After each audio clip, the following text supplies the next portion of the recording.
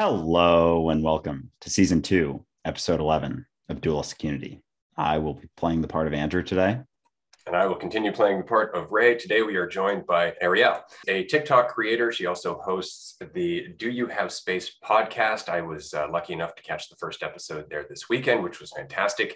On TikTok, she's known as Ariel Here and Now, and her content on there is very much in the scope of mental health, finding your peace within, looking for the beauty, being able to change your perspective, and find alignment with your life. Her recommendations are very applicable and easy to take in, and her insights that she shares always make you feel that you can relate to her path.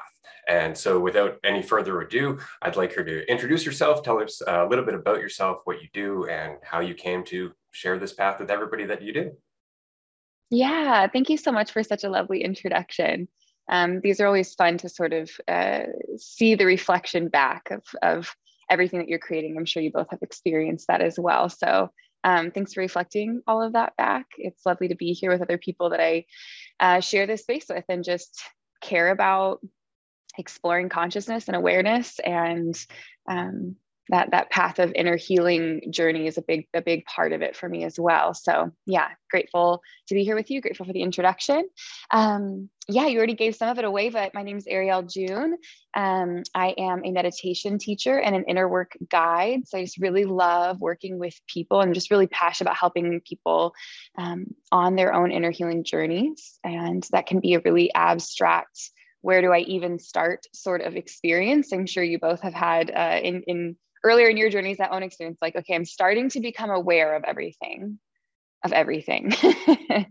But where do I jump in? Like, how do I actually get started if I want to become more aware, if I want to heal from the things that are keeping me from really seeing life, the world, myself, everyone as they really are. And so I really love getting to be a part of people's journeys of discovering the different processes and modalities and other voices that are really helpful to sort of unburdening themselves on that path. So that's a little bit about me. I feel like I could dive in a little bit to how I got here and more of my story, but that might open up a whole wormhole. So where would y'all like to dive in next? What I've noticed from your content is that it's very universal. And one of the things that resonated with me is that it's a lot like the content that we try to create, in that you're not ever really pointing people to a particular structure or a particular belief system. It's like you've distilled those insights down to something that you feel anybody can use. And I'm curious as to how you came to that point. Did you go through a particular spiritual journey or pathway yourself before you took it upon yourself to distill those insights down and make them your own? Or was that something that just started from the beginning? Yeah, great question. Man, I love this. These are my favorite kinds of conversations to have. So thank you for teeing up such a lovely question, for hosting these conversations. Yeah, I definitely grew up in a very specific spiritual tradition, which I feel like I've heard you both speak to your own experiences as well around some of this. So I'm sure there'll be lots of overlap, lots to talk about. I grew up in a pretty conservative evangelical Christian community and family. Both of my parents are actively pastors in that tradition. And really, I both am very grateful for the upbringing. And it also gave me a lot that I had to unburden myself from as well. So that was really the start of my own spiritual journey. Grew up with a lot of really spiritual experiences through that lineage. That I still feel really grateful for and feel a sort of connection to. I didn't always, that took some healing and circling back to see that too. But yeah, over time, started to feel more disconnected from myself in that tradition, and was really taught an emphasis of valuing the voices of leadership and authority figures over my own inner knowing or other worldviews. And so really saw that the path within that community to acceptance, to belonging, was valuing other voices over my own. I gave that a really solid shot for a really long time, probably a little bit longer than was really good for me. You start to hear that sort of like small thread of connection that you still have to something else, to something beyond a limited scope. And I'm really grateful that I held on to that small thread of connection to myself and to everything else. And man, over time, slowly started to shed pieces of that, and slowly started, consuming other worldviews and trying to see things from other people's perspectives. I'm really grateful. I went to this really beautiful, tiny, like arts high school, and they literally, like a part of their curriculum, taught you how to have empathy and how to see things from other worldviews. And I don't think that I would honestly be where I am today without that. Like someone saying, like, how do you see the world? Okay, that was taught to you. Let's look at the world from other views. And like being able to take off lenses and apply different lenses was something that I learned in high school. And it took me a while to like not fight that with like, but I have to stay in this worldview. And so really grateful for that education around empathy and respecting and choosing to see the world from other perspectives. And then, little by little started studying beyond that tradition of Christianity. And man, I could hit the highlights of what really did it for me, but there were some specific pieces along the way where I was like, man, I think honestly, I'll just tell you the one biggest like sort of shift, like in my process of deconstruction, was, man, the way that I grew up raised in evangelical Christianity, the message at the core was always that God was love, like, and that was it. And then there were all of these other rules and ways that we should treat certain people that didn't feel loving. And I had this moment, and I don't mean to say that about everyone. I think even my parents who are still pastors, and I have some family that are still very religious, and I see them love people so well, but I just saw throughout this tradition so many pervasive examples of people not loving, or loving with condition, which is specifically not the kind of love that I was told God was about. And so started comparing those experiences, and eventually was like, oh my gosh, if God is love, but the rules that people are putting around that cause me to be not loving, then that cannot possibly be an accurate reflection of the God of love. And that just like shattered something in me in a really beautiful, like helpful way. So there's a lot of other, I'm sure in both of your own experiences as well, like there's so many little dots on the map that kind of help you see things in a new way, but that was a really big one for me.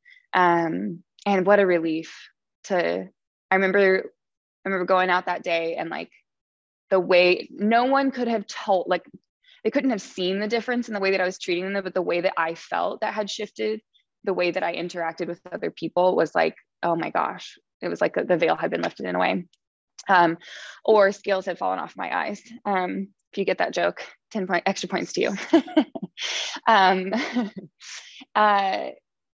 So anyway, long story short, through slowly peeling back the different layers of that belief system, eventually, I think this is a very common path, got really into yoga, got really fascinated by yogic philosophy, started to catch glimpses into these moments of awareness that were not tied to necessarily my physical experience, but were something beyond that. Yogic philosophy and the people that I studied that with led me into neuroscience and like psychedelic therapies. And that all led into me studying Tibetan Buddhism and a lot of other things. So it just opened, it's just like, you open one door and then there's like 10 more doors and you're like, oh, where do I go in here? So yeah, that's been kind of a process of like my spiritual upbringing, slowly like pulling brick by brick, one piece off of after the other off. And then sort of reconstructing by like pulling from these different lenses. And that's kind of where I'm at now. I mean, I'm so excited because there's just like, as long as I live, it'll just be more study and more doors and more things to read and listen and observe and shift. But that's kind of where I'm at now, is really having a deep appreciation for the inner healing work, and for, again, just like wanting myself to be as unburdened by all those things as I can, and wanting that for other people. And so that's kind of where I'm at here now. I did not mean to make a pun related to my handle, but I did.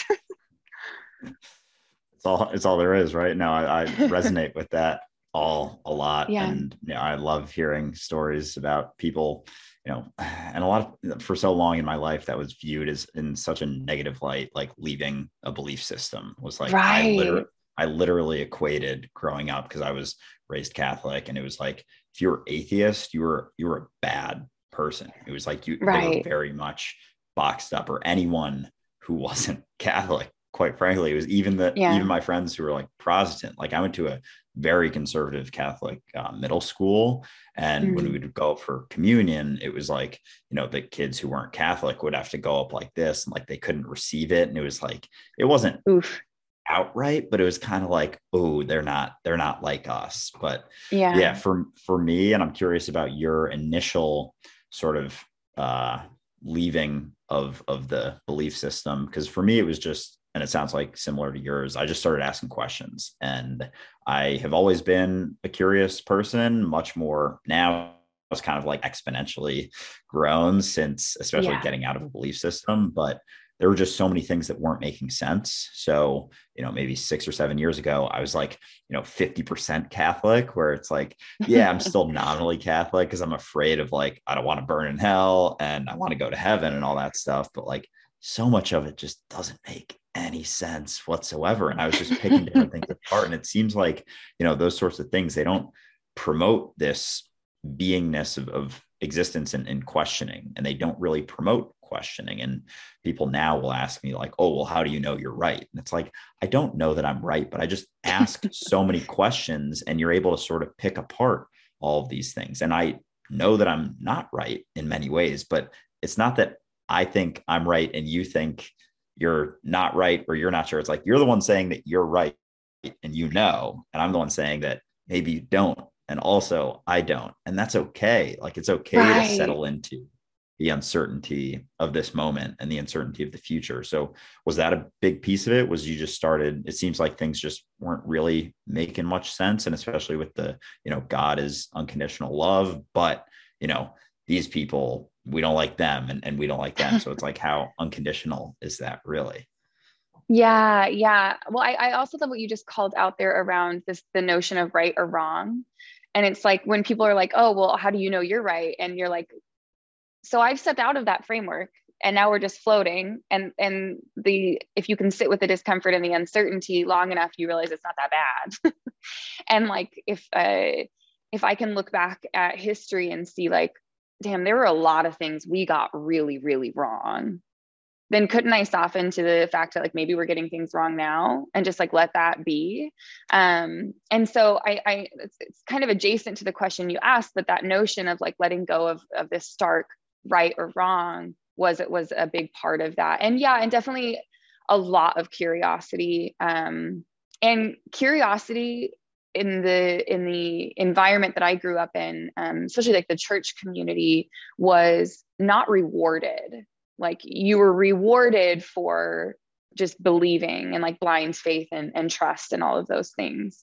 And so like, the more I was curious and like let that part of myself out, the more that was like, I felt like I didn't really belong, or like I was an annoyance or something, which is like, ironically not helpful. Like, if they wanted to keep me around, like there would have been some more engagement around that. I think, not that I want them to learn how to keep people around if they want to leave, but that would be beneficial to them for sure.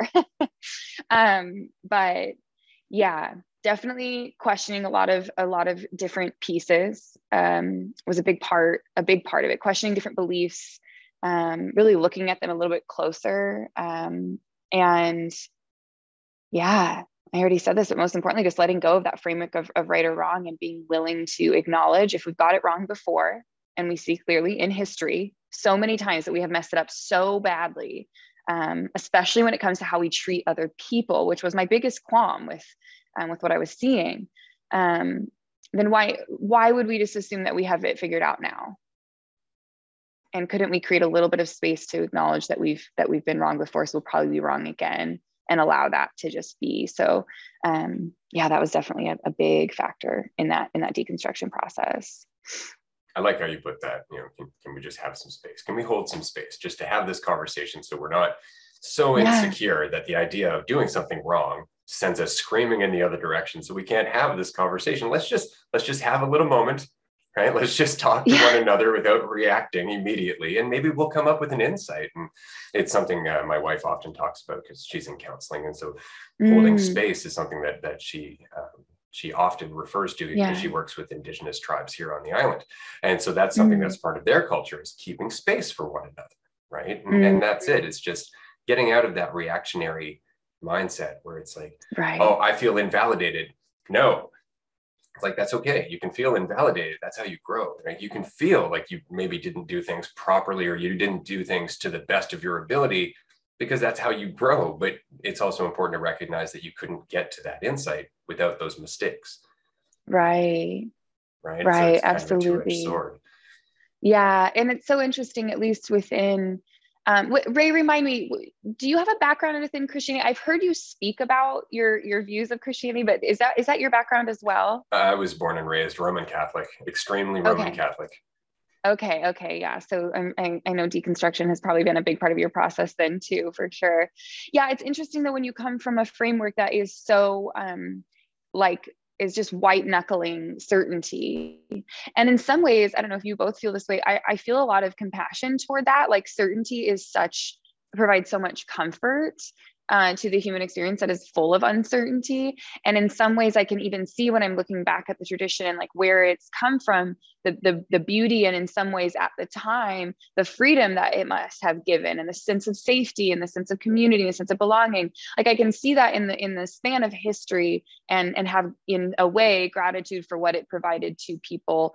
There's also a lot of things within the history that I don't have a lot of gratitude for, but I can see why people cling to it, right? But I also feel that there is a needed evolution of our emotional intelligence to recognize, like, okay, if we look at some of these behavior patterns within the church, in terms of how we treat what we think is wrong, how we treat people who we think are wrong, how we treat ourselves when we think we're wrong, or how we treat ourselves to make sure we don't do something wrong.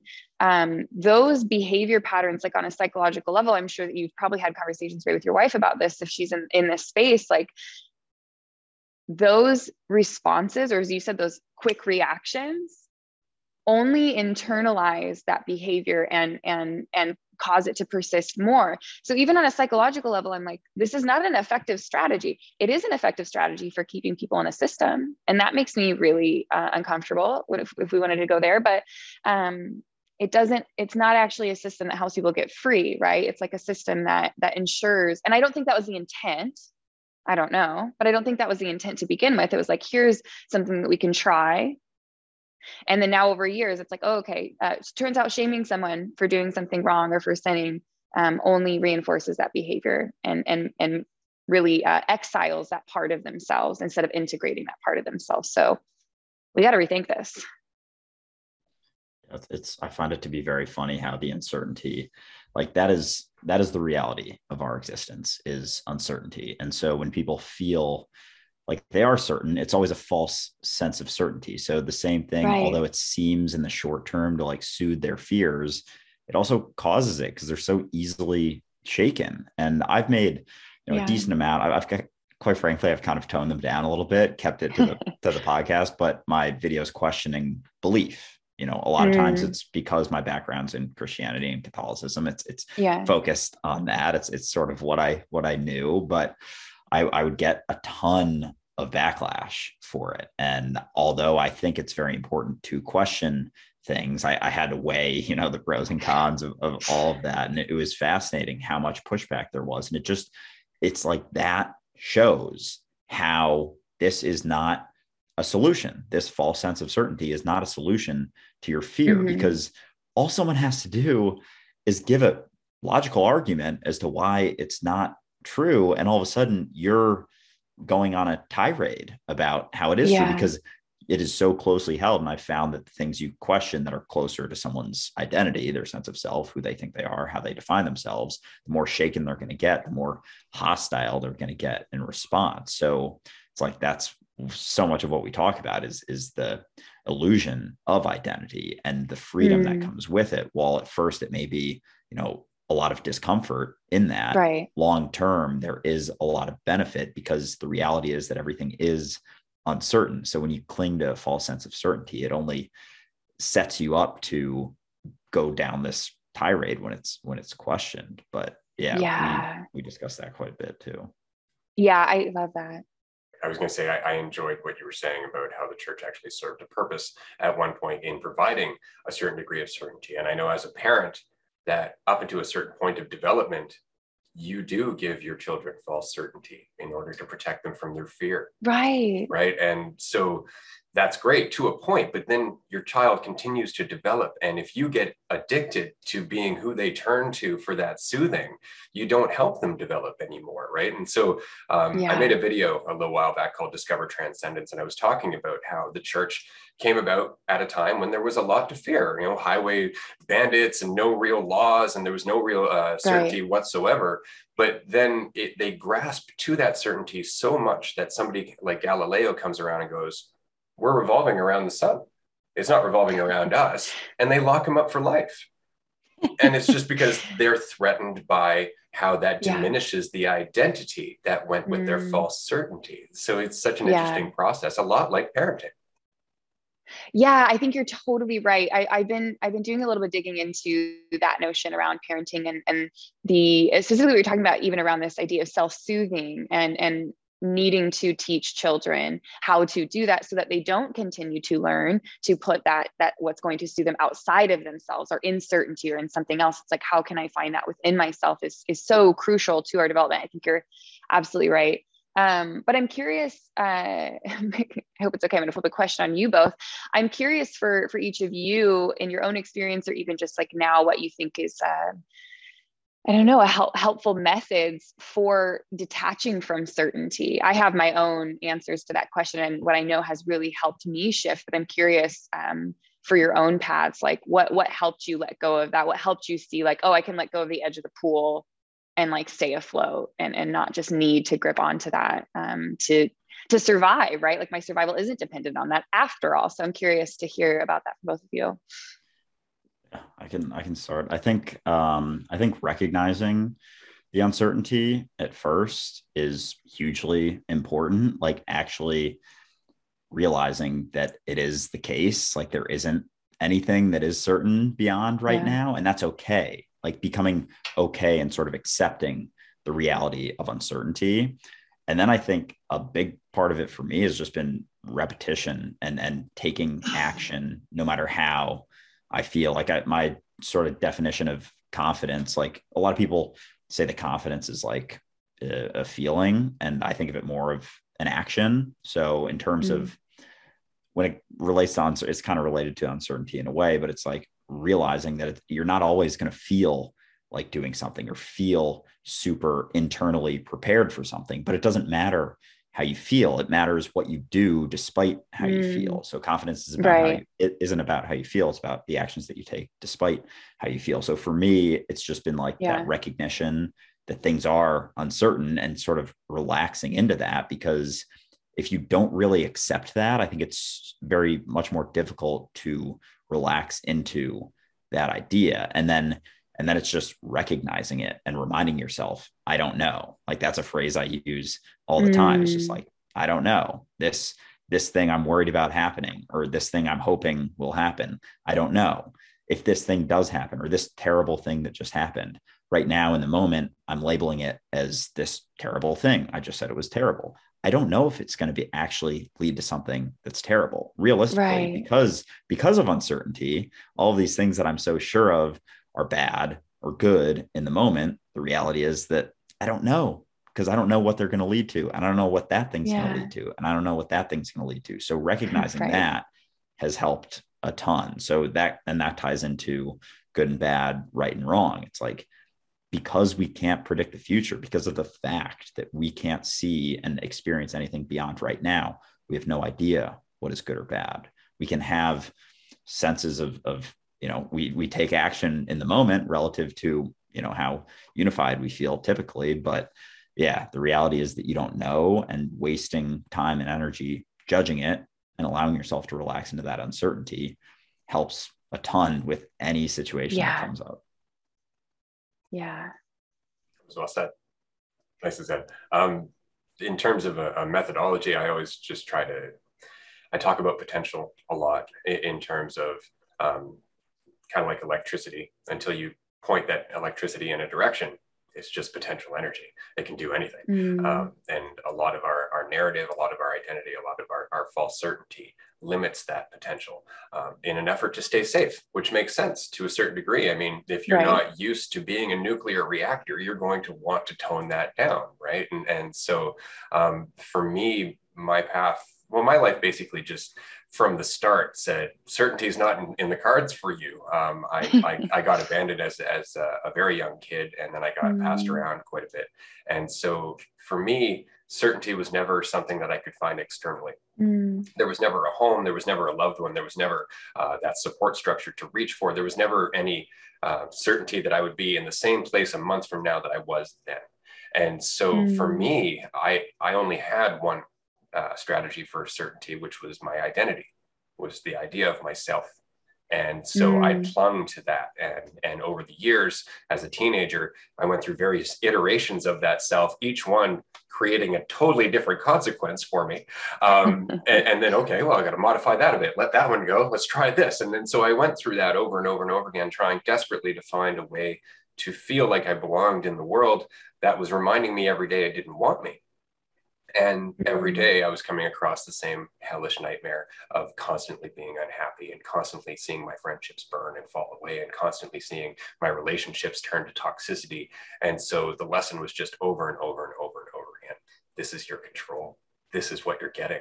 This is what your identity is creating for you. And so after beating my head against that wall for years, almost killing me, I finally went, oh God, I'm still doing it. And that was it. It just dawned on me that I had been carrying this strategy with me moment to moment to moment, and it was causing all my pain. And so that was it. It was just like, okay, I got it. I'm good. Stop hitting me over the face with that. And that's when it got easier. Wow, man. Thank you for sharing some of your story. I didn't know all of that about your experience. What a lesson to learn. Man, and to, like you said, like after a while, you're like, I get it. Okay, I'm ready to step outside of that way of being. It's not fun anymore. Don't want to get hit over the head again with that.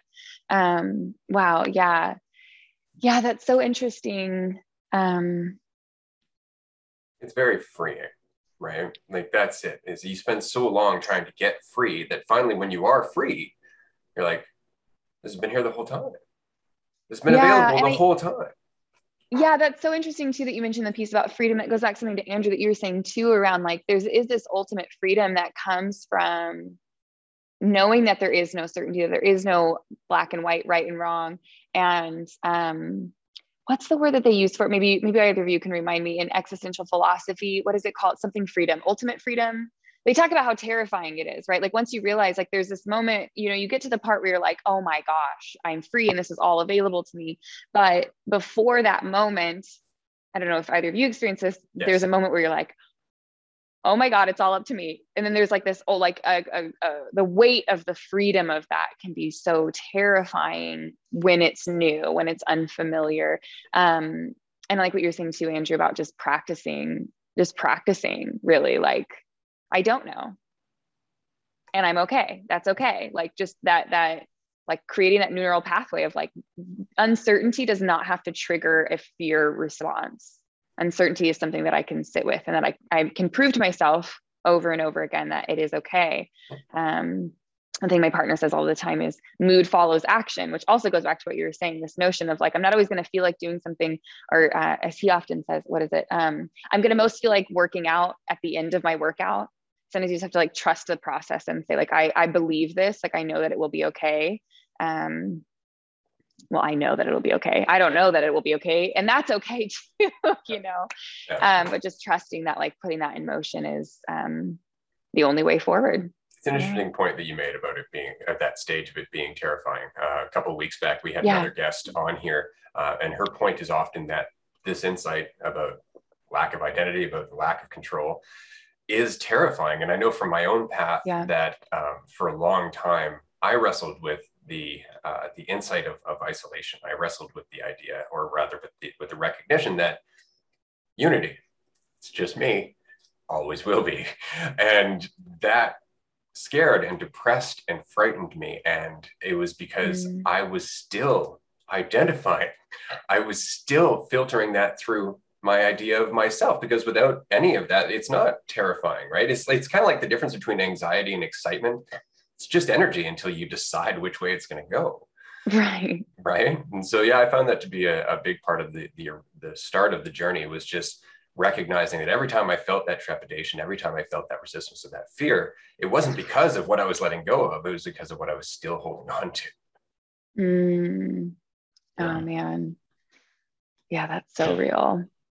I've found that since I sort of recognized that, you know, this idea of Andrew is just a story sort of rooted in the past. Like, I am here and now. This kind of really recognized that last summer. And ever since then, there have been like so many ups and downs, as Ray can attest to. Like it's been a turbulent ride for sure. But I found that when I would, because I've sort of continued to recognize that and get caught up in identity, certainly, and forgetting here and there. But I think when I feel like, oh my gosh, it's all on me, it's just quickly recognizing like there is no me. And by getting terrified and jarred by this realization, like, oh, it's just me. It's like when you feel that with a sense of loneliness and fear, it's like, that's you continuing to try and cling to that identity that you have been able to cling to your whole life. So since then, I've sort of shed all of the things that I used to do to make me feel better. It was a lot of identity based practices and thoughts about myself and things I was grateful for about that had to do with Andrew, that I sort of recognized that idea of Andrew is the root of all of my fear and worry. So although there are two sides of it, and you can kind of get built up by your ego and it can help you feel good in a lot of ways, and people pat you on the back and tell you did a great job. But since more clearly recognizing that it's also the root of every single thing I've ever been afraid of or worried about or been nervous about, it's so much easier to let all of that other stuff go and sort of relax into that understanding that, oh, there is no me. So when someone asked me on a podcast once, like, when did you know you were different? And I was like, oh, it's kind of an uncomfortable question, because it's like, you know, what I was just explaining to him the last, 20 minutes is like, this idea of Andrew is a fiction. So to then cling to something like, oh, but I'm different, is like, it's kind of hypocritical in a way to then go back to that. So it's like you're only utilizing it for the good feeling stuff. But once you recognize that it's the same sword, that double-edged sword, or two sides of the same coin, you're more easily able to let that other stuff go, and you can allow it to be and sort of like move with things. So you're not just kind of an ass telling people that like I don't exist all the time. But yeah, the recognition has been helpful for sure, especially when I get caught up in that feeling like, oh, it's just me forever.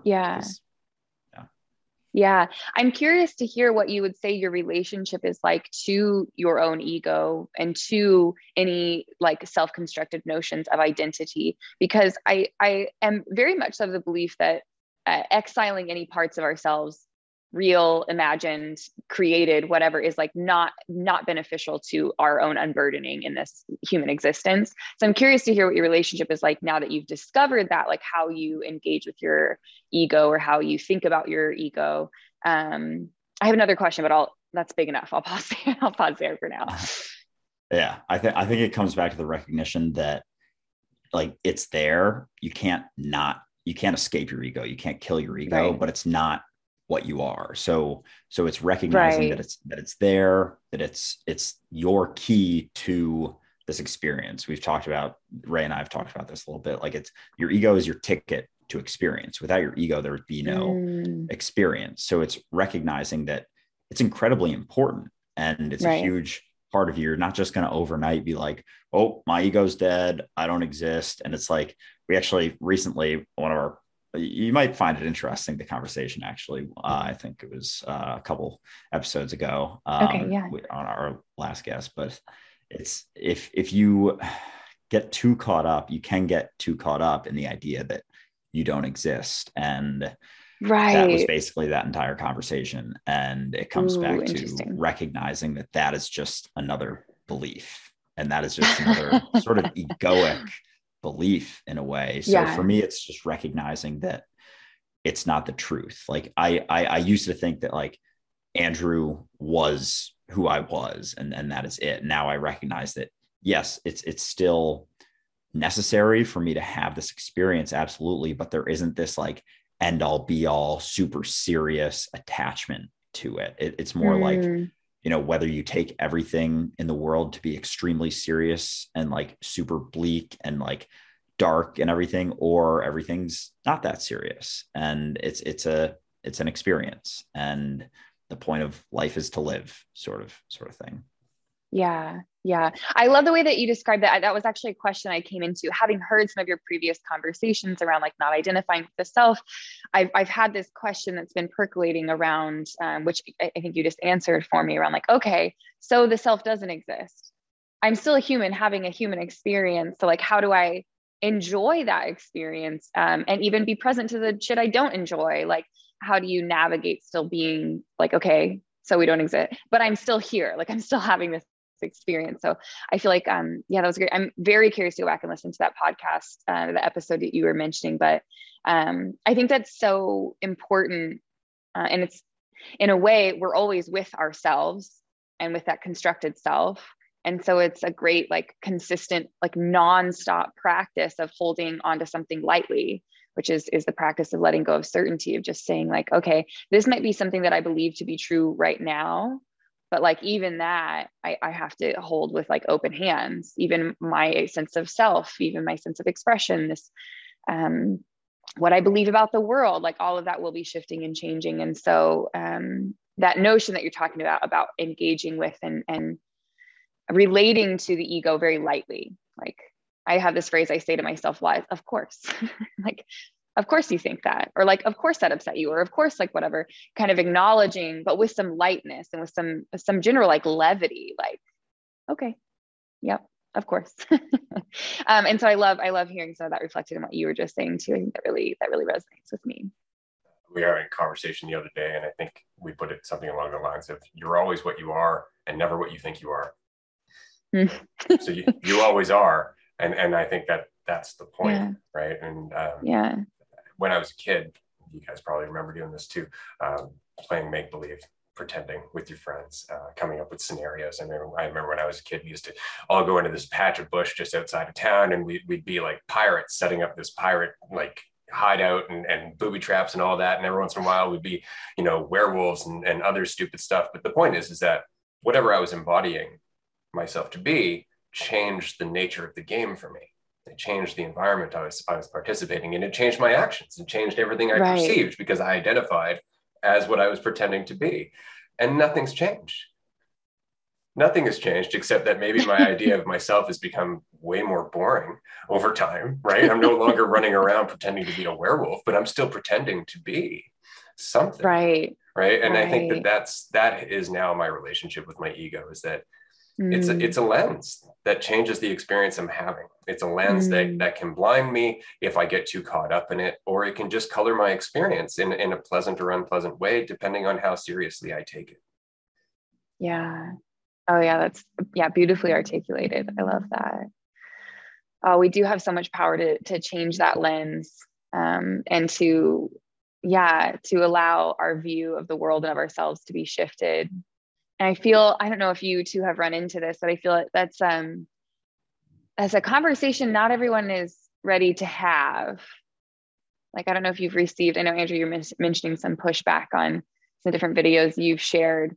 I don't know, it's really tricky in the world to talk about that, right? Because I'm sure that you both would agree, like acknowledging that we have the power to change how we view our situations and view the world, I think can feel to a lot of people very like bypassing, or like not acknowledging the suffering that takes place in the world.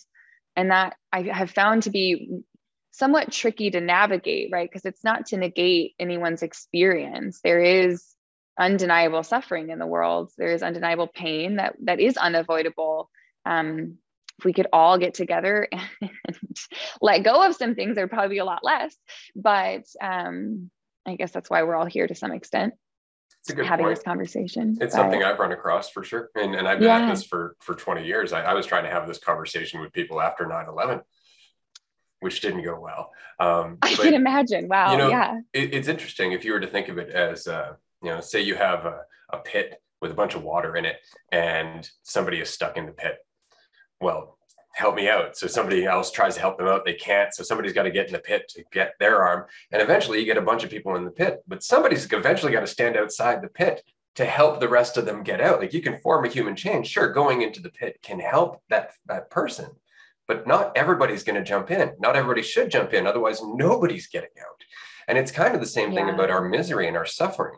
Like, it can be helpful to join somebody in their suffering. It can be helpful to be there with them while they are suffering and to experience suffering as a point of being able to relate. But if you're in suffering all the time, you're not going to do much good to help them get out of it. You might help them deal with it while they're in it, but you are not in a position to help them get out of it. Somebody has to have a foot in both worlds. It's just the way it goes. Yeah. Yeah. I think that's a really solid visual to, paint the picture of what that's like and the role that we have an opportunity to play in that. It's hard. I find myself torn a lot of the time, just feeling a lot of empathy for people that are, man, there's just, you both know, there's just so much suffering in the world, and there's so much heartache and healing that needs to happen. And it's interesting sometimes when I think about this conversation that we're having around, the like self-created identity and obsession with that and attachment to that and attachment to certainty.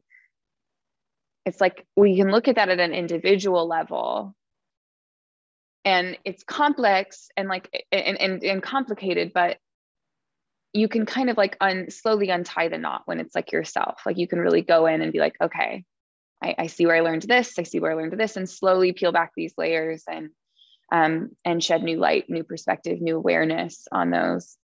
But approaching that on a collective scale, like I can't think about it too. Like I'm so curious about that, like what it would look like to have sort of collective healing and collective raising of emotional intelligence and collective freedom from a lot of beliefs that are really keeping us in cycles of suffering. And I don't just mean beliefs like, oh, if I believe I'm suffering, then like you're just causing your own suffering. We all play a role in our experiences for sure, but also like in the people who are actively causing other people's suffering. There's so much there. It admittedly overwhelms me, but also is like, I don't know, a conversation I'm starting to have with people. Like, what would that really look like? And I'm curious to hear y'all's perspective on that, because I'm sure y'all have gone there too. Often and frequently, especially I believe it. For me, because again, 20 years of just kind of watching this, and it's really interesting because when I had back in 2005, I had a YouTube channel.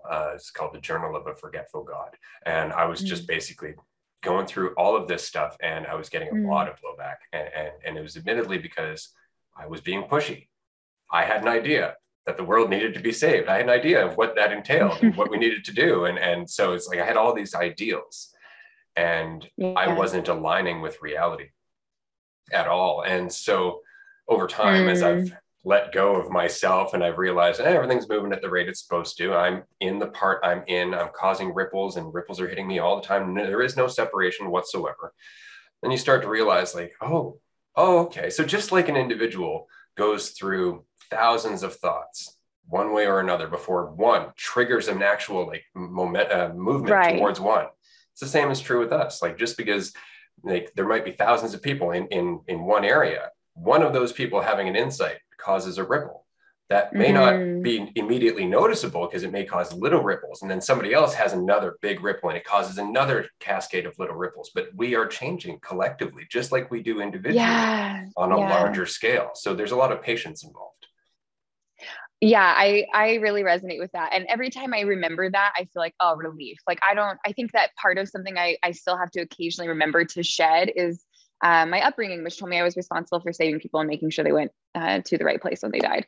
And realizing sometimes that I'm like, oh, but how do we help? And I'm like, you just have to sit back, trust the process, keep, like you said, like there are these ripples happening all the time. And in a lot of ways, like I feel really surprised by all of these voices that I've come across in the last year or two through TikTok and things, right? Where it's like, oh, people are talking about this. And granted, my algorithm is like totally dialed to this channel for sure.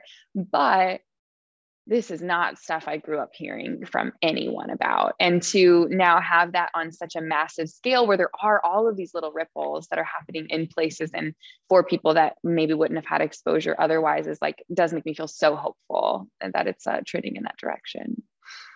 Yeah, absolutely. I think for me, the recognition, because a few months ago too, I was talking to Ray about this and just saying how like, I was caught up in this idea of suffering and like, how can I be happy knowing that there's so much suffering going on? Yeah. I think a couple of things that helped me in particular were the recognition that, we are the world, like we are it. So as we change individually, that's a drop in the hat of the world that is changing. So like all you ever have to do, all you ever really can do is change yourself. Like people tend to overestimate how much they can change things outside of themselves and underestimate how much they can change within themselves. So when you recognize that you are the world or universe existence is a tapestry and you are a thread woven into that tapestry. As that thread changes or it starts to shake, that is literally a ripple across the entire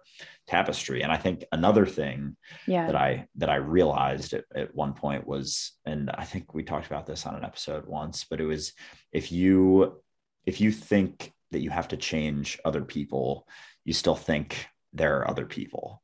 So if you recognize that you are the world and your identity doesn't actually exist, and I know this is like getting a little bit deeper into things, but like if you don't see that, or if you still see that think there are other people that have to be changed, you still see duality and you are taking that duality as truth.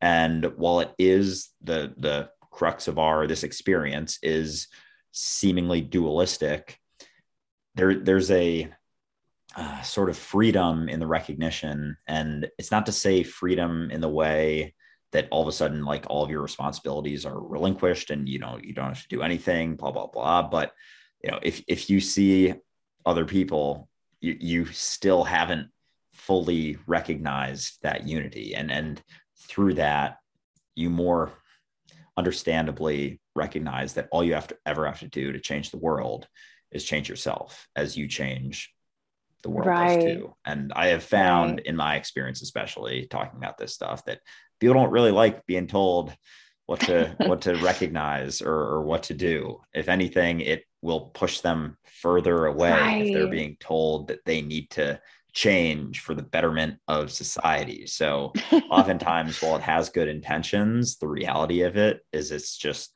making things more divided than they already are, no matter how good your intentions are.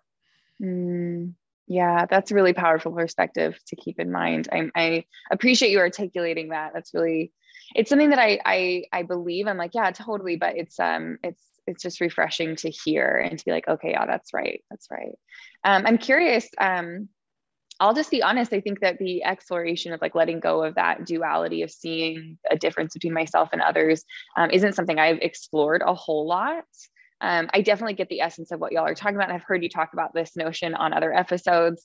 But I'm curious, like, I would love to get a little glimpse into what that experience is like, right? I'm assuming at some point in either or both of your processes, you've had a moment, as we all do, where there's just like this moment of clarity of like, oh, I see that now. I see that unity with everyone. I see that lack of like otherness or separation or duality. I'm just curious if either of you have an example or experience of that, like at the ready. I would love to hear. I can give you one from the last 24 hours of my life. Oh, perfect. So I have various physical ailments because I'm in my 40s. And of course I was stupid when I was young. And so I did all kinds of stuff that got me injured. And one of those things was just working labor jobs where I didn't necessarily take care of myself or how I was balanced. And so I ended up with all these knots in my neck, and they've been there for years. And so just became aware of those and started kind of working those out. And as I was working those out, memories start popping up. Oh. Memories from where these injuries and where these knots came from, right? And so working through them, and my wife was asking, well, how do you process those? And I'm like, well, I remove myself. And she said, what do you mean? And I was like, well, so I ran across one, and I immediately remembered back to an abusive point in my life where, you know, I was being abused, and where before I would have had that memory and I would have went like, oh, how could that happen to me? What kind of a terrible life? I would have just internalized it. It would have just been about me. I removed the character entirely. I'm like, oh, that happened. Then all of a sudden I have an insight about how the person who abused me wasn't the person I made an assumption about. It's not the idea of that person. They were abused by their parents. They had a life I'm not aware of. They had influences that I don't know. And immediately upon removing myself, I can see that my idea of them wasn't the truth either. And there goes that duality. That division is gone. Suddenly it's not, I was abused, but abuse happened. And abuse was maintained habitually from that other person and whoever came before them. And so all of a sudden, the duality of that starts to fall apart. And I start to recognize that it was a part of me, just like, you know, something happening within my body, a muscle cramp or something like that. That's a part of me, but it's not something I like. If I was to vilify the muscle that's cramping, I wouldn't have the sensitivity to relax it. Yeah, I love that example. Thank you so much for sharing that. I feel sometimes when we talk about these big concepts that are contrary to normal societal conversation around identity, it gets very like abstract. And hearing those examples, I think, are so helpful, right? Because you say that, and I'm like, oh, I had an experience like that yesterday, you know, and all of a sudden I'm like, oh, okay, that's kind of what it feels like to be tapped into that sense of, I mean, even what was said around the tapestry, this notion of being a thread and all, that you sort of see all of those other threads, right? They're connected to all these other threads, and seeing more of that bigger picture. So thank you for sharing that example. It's lovely. It's a fun conversation. It really is. And it's something that we go through all the time, because once you get rid of the characters, once you start getting rid of the idea that we are our ideas at all, well, then what you end up with is one free-flowing entity that's interacting with itself. It's ripples upon ripples upon ripples, but we say ripples with the same perception that we're separate. There really is no ripple because there's no division, right? and so it's a matter of sensitivity. And that's why often we'll talk about this conceptually. We'll point at it in the direction of the insight that we're having, but we can't actually communicate it because it's so vast, because it's so big, to see how reality is seamlessly interwoven, right? That we can't actually get there with language, but we can point the way, which is half the fun. Yeah, absolutely. And I think it's funny that Ray brought up one from yesterday, because I was actually going to bring up one from yesterday and say how like my sort of like initial inkling of this happened. And it's a very, you know, profound experience that I had last summer, basically, which kind of like woke me up. But you know, the thing is, it's not like it's kind of like the idea of the illusion of an ego death. It's like, as soon as you say I had an ego death, you're identifying as I. So you're using the ego to explain that it died. And it's like, there is no ego death, you know, that is right. You know, the ticket to your experience. So these things, the recognition is happening every single moment. It's not like a recognition and then it's just like, oh, and then everything's changed and like that's it. It's like you're going in and out, up and down all the time. But yesterday, I totally feel that.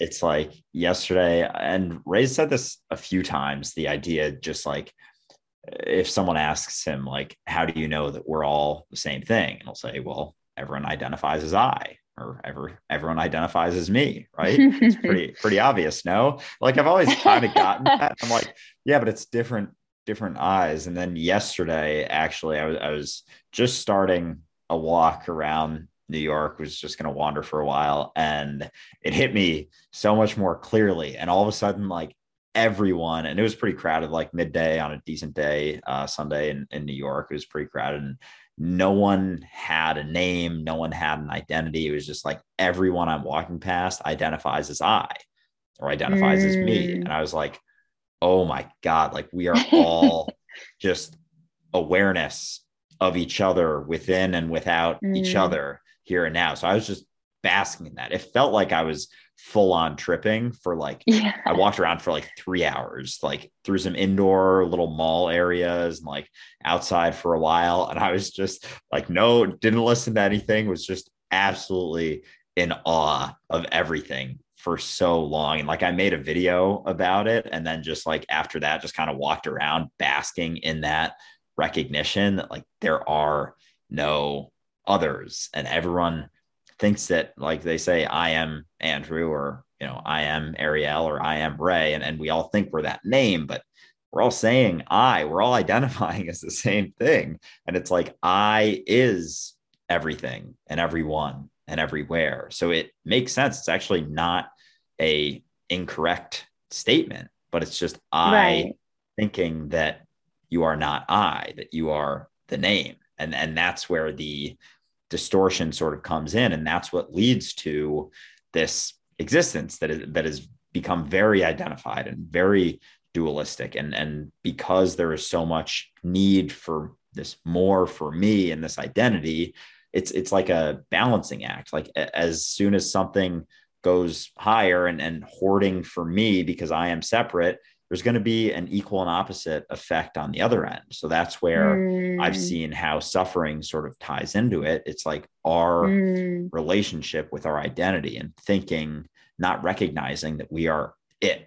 We are all threads on the same tapestry. We think we are separate threads wandering around, but there is no space and there is no time. So it's all the same happening here and now. We just think that it isn't. And we think that there's this separate identity, which leads to, because there's, you know, people hoarding so much for themselves because they think that's it and they've taken their identity to be the truth, there's not going to be enough left for everyone else to even have basic survival. So yeah, but that was a recognition I had within the last 24 hours as well. So but yeah, it's fun. And I texted Ray yesterday, like, I fucking love this stuff, man. Like, this is it's the best, just, and being able to talk about it. So yeah, I'm appreciative that you're here with us now, enjoying the conversation. You mentioned a point there, Andrew, and I was actually curious to get Ariel's idea on this as well, because it's interesting. Because if you look at all the cells within our body, they're all having an individual experience. They're all doing their own thing with their own reality,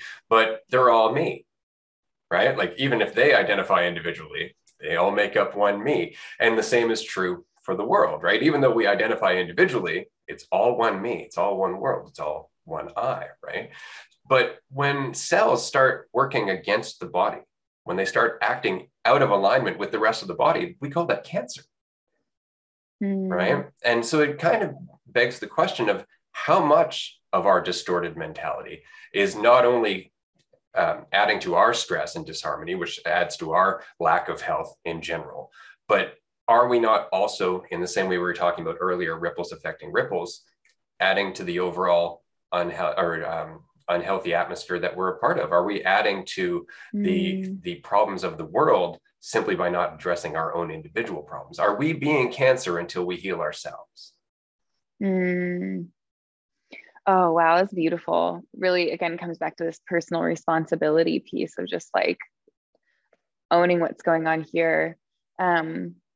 I love all of this because I think that there's so much nuance to this conversation, right? There's so much. And when I mentioned people like receiving some sort of pushback to this notion that we have this responsibility for our experiences, for the way that we engage and relate to our experiences and to this notion of ourselves, it can be really, really tricky to identify that, because I think that there's so much fear in the world of not getting what I need and feeling like I have to look out for myself, and being in this survival mode that feels misunderstood and like I have to look out for me.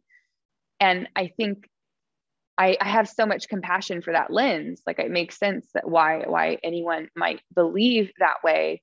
And I think that a lot of the pushback that I've heard, not just to my own content, but that I've seen in pushback to others who are having these conversations, is this notion that it's like lacking empathy, or that it's lacking understanding of other people's experience, or that it's, and to some degree, I would say that there is some privilege to it. This, having the space to sit with these questions and to look at the world differently, at least in my experience, does come from a lot of privilege, from having the time and the space and the energy and like whatever else to not just focus on all of that toward my survival. So I do recognize that there is some privilege wrapped up in that, but I love the way, Ray, that you just articulated it. The way that you just articulated it was very empathetic and very like compassionate toward the world. The sense of like, okay, I have a sort of loving responsibility, if we want to call it that, and I personally would, a sort of loving responsibility, if I care about all of this, to do my part to shift the way that is in the world. And without understanding the nuance that is within that, I think it can be kind of offensive to people who feel misunderstood in their suffering. But I just love the way that you articulated that there, because I think it really shined the spotlight on the empathetic lens, really, the empathetic approach that takes, of lovingly acknowledging my responsibility to this oneness. And if I want there to be less of this suffering in the world, then there's really only one thing for me to do, and that's say like I right here can shift the way that I'm contributing to this energetic exchange that's taking place, and just like kind of hope for the best and trust the process. So I really appreciate it, the way that you articulated that. I'm gonna have to go back once this is out and listen to that again, just to get that little burst of hope, because I've had a lot of responses over the years, exactly like you're talking about. Yeah, you know, it's like, well, I'm suffering, I'm going through pain, and it's interesting because while what you said about there being a certain degree of privilege is often the case, I know for me, I was in the depth of poverty and despair. There was no privilege. I hear that too, I was barely eating at the time when I woke up. So that kind of went into that. But it comes down to the fact that regardless of how empathetic you might be, regardless of how in tune you are, somebody who is hurting, somebody who is not in a state where they are healing, but they are still looking for the cause of their hurt, isn't going to hear you. They're going to try and make you into what they need you to be. And that has nothing to do with you. There's nothing you can do about that except to continue to empathize and go, if I need to be the villain for you right now, then so be it. Oof, that's good. Allowance, just allowing it, just trusting the process. Even that we can cling to, right? Like, wait, no, don't make me the villain. Like, this is not my shit to deal with, but it's also like, okay, well, even that is a level of clinging to identity within oneself that if you let go of, there's some more freedom and empathy to be had there. But it's not easy. I remember my wife and I got invited to somebody's house when I was much younger, and I was waking up, and I wasn't nearly as patient as I am now. And at one point in the conversation, his wife looked at me and she's like, "I just hate it when you speak."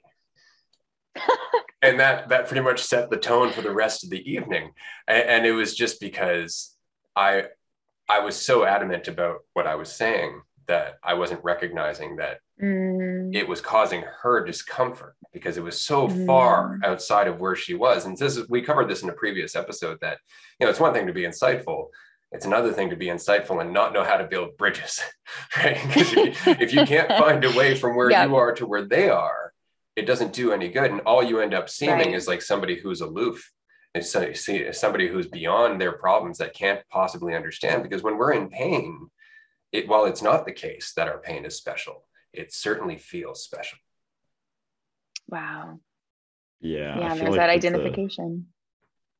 Absolutely. Yeah. With the bridge building aspect of that, like some people almost, it seems like they don't care whether they do or don't. And it's like, is there something?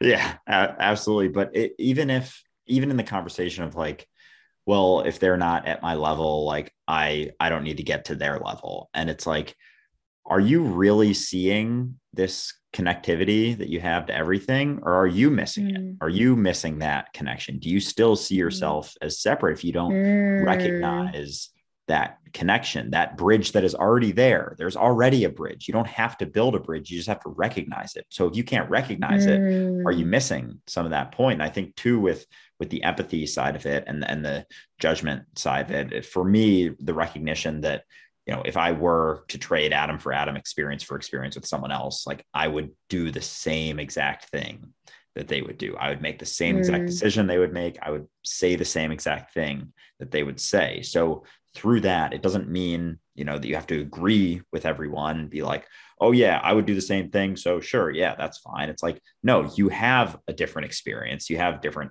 atoms going on and whatever, some semblance of though you're not separate, a different perspective or however you want to say it. So you can utilize that perspective in order to help with the ripples in those who may not see that clarity. Though you would do the same thing that they would, it doesn't mean that you can't disagree and work towards shifting some perspective through your experience. And I think that helps a lot because so many people are so quick to package people up and put them in a box and be like, oh, I would never do that because I'm a good person and they're a bad person, something like that. So the initial thing after this, you can do whatever you want, but initially recognize that you would do the same thing that they would if you were in their shoes, same atoms, same experiences, same past, same upbringing and everything. If you can recognize that, you can act through so much more clarity through that empathy and lack of initial knee-jerk judgment. It's not to say that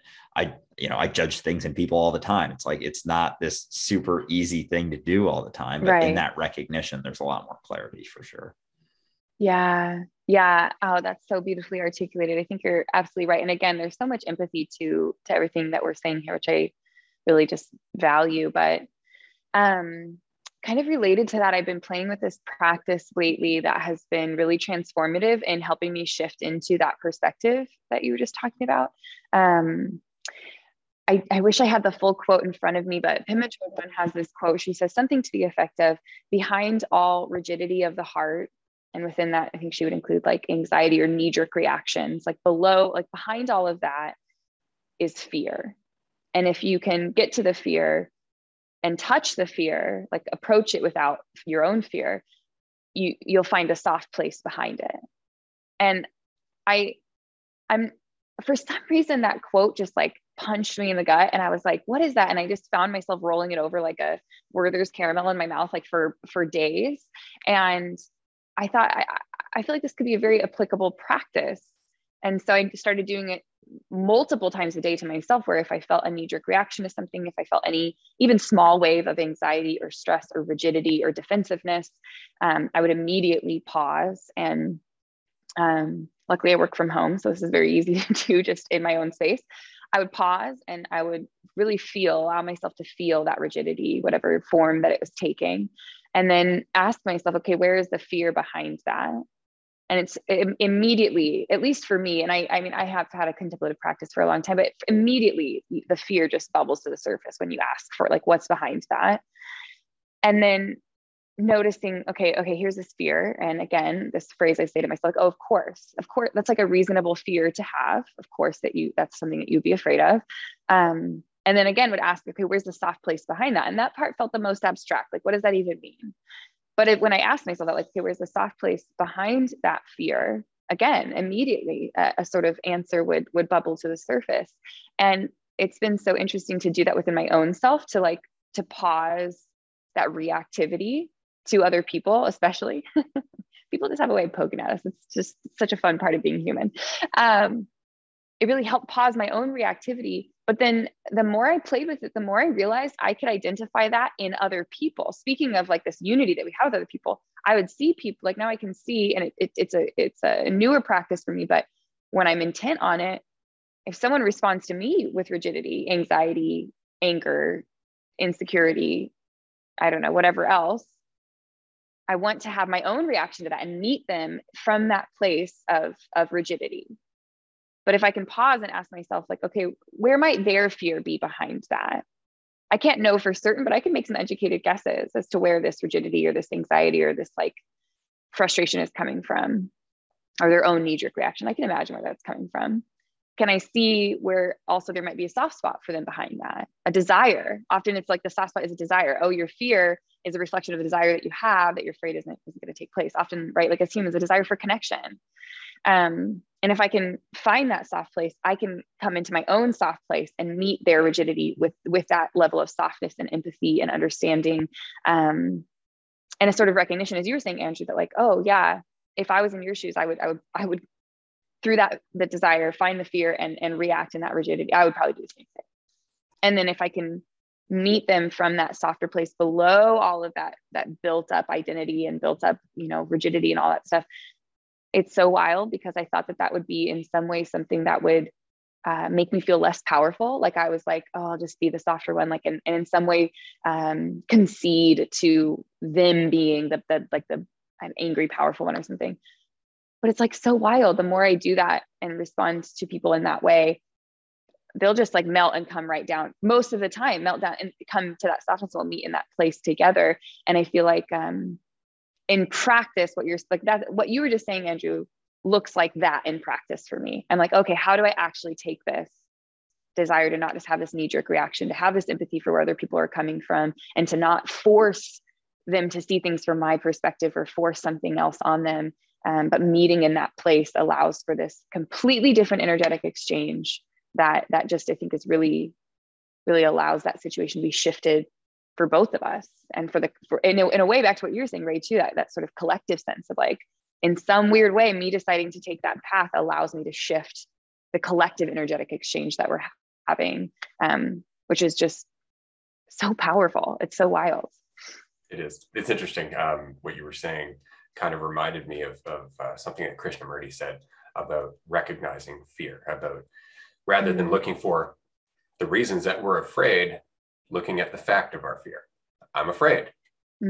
Just for what it is, without judgment or preconception, just to look at it. Right. And that kind of did the same thing for me, in that as soon as I could see I was just staring at fear, then I could start to remove that fear just by looking at it, right? And that allowed me to get to that soft spot behind it, or that point of vulnerability, of clarity. I wasn't just staring at the illusion anymore. And then later on, when I took Wing Chun, it became a difference in application, because in karate and taekwondo and a bunch of other martial arts, it's very rigid, right? Your muscles are very rigid. It's like hitting somebody with an iron bar. But in Wing Chun, your hands are almost always open. You're very soft in Wing Chun. And so when a punch comes blazing in, you actually kind of meet it and just let it tell you where it's going.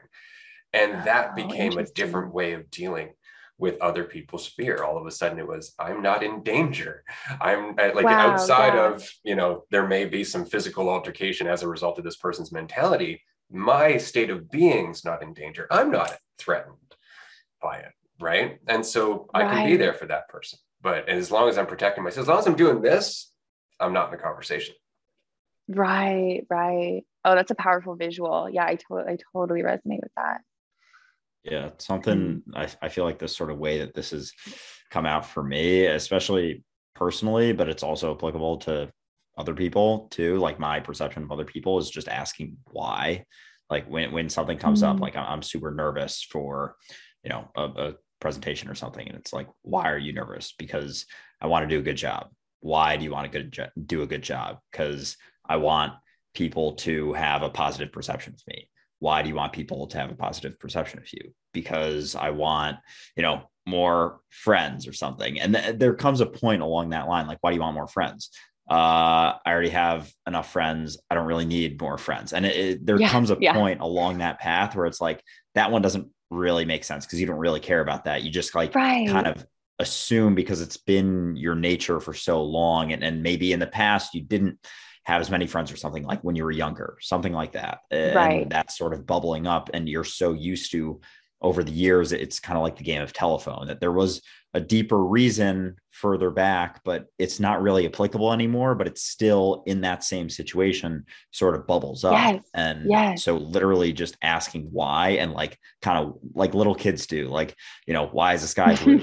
because, you know, the water's, or why is the water blue? Because the sky is blue, or stuff like that. And it's like, why? And it's like, gets really annoying eventually. And then eventually parents are just like, oh, it's just the way it is. And that kind of ends it for the most part. And people in society do that quite a bit too, to not have to continue questioning things. But yeah, I found that to be a sort of similar type of practice of just kind of getting to the deeper roots of that, to eventually the point, like, I why myself to death. And then it's like or why my fear to death. And it's like, there's a part that doesn't make as much sense. And then it's like, oh, right. So there isn't really as much to worry about. And also, like, the other side of that is with nerves or something like that. It's like being able to sit and just recognize that, kind of like Ray was saying, just see it and be like, I don't have to get rid of this. I can just see it. I can feel it.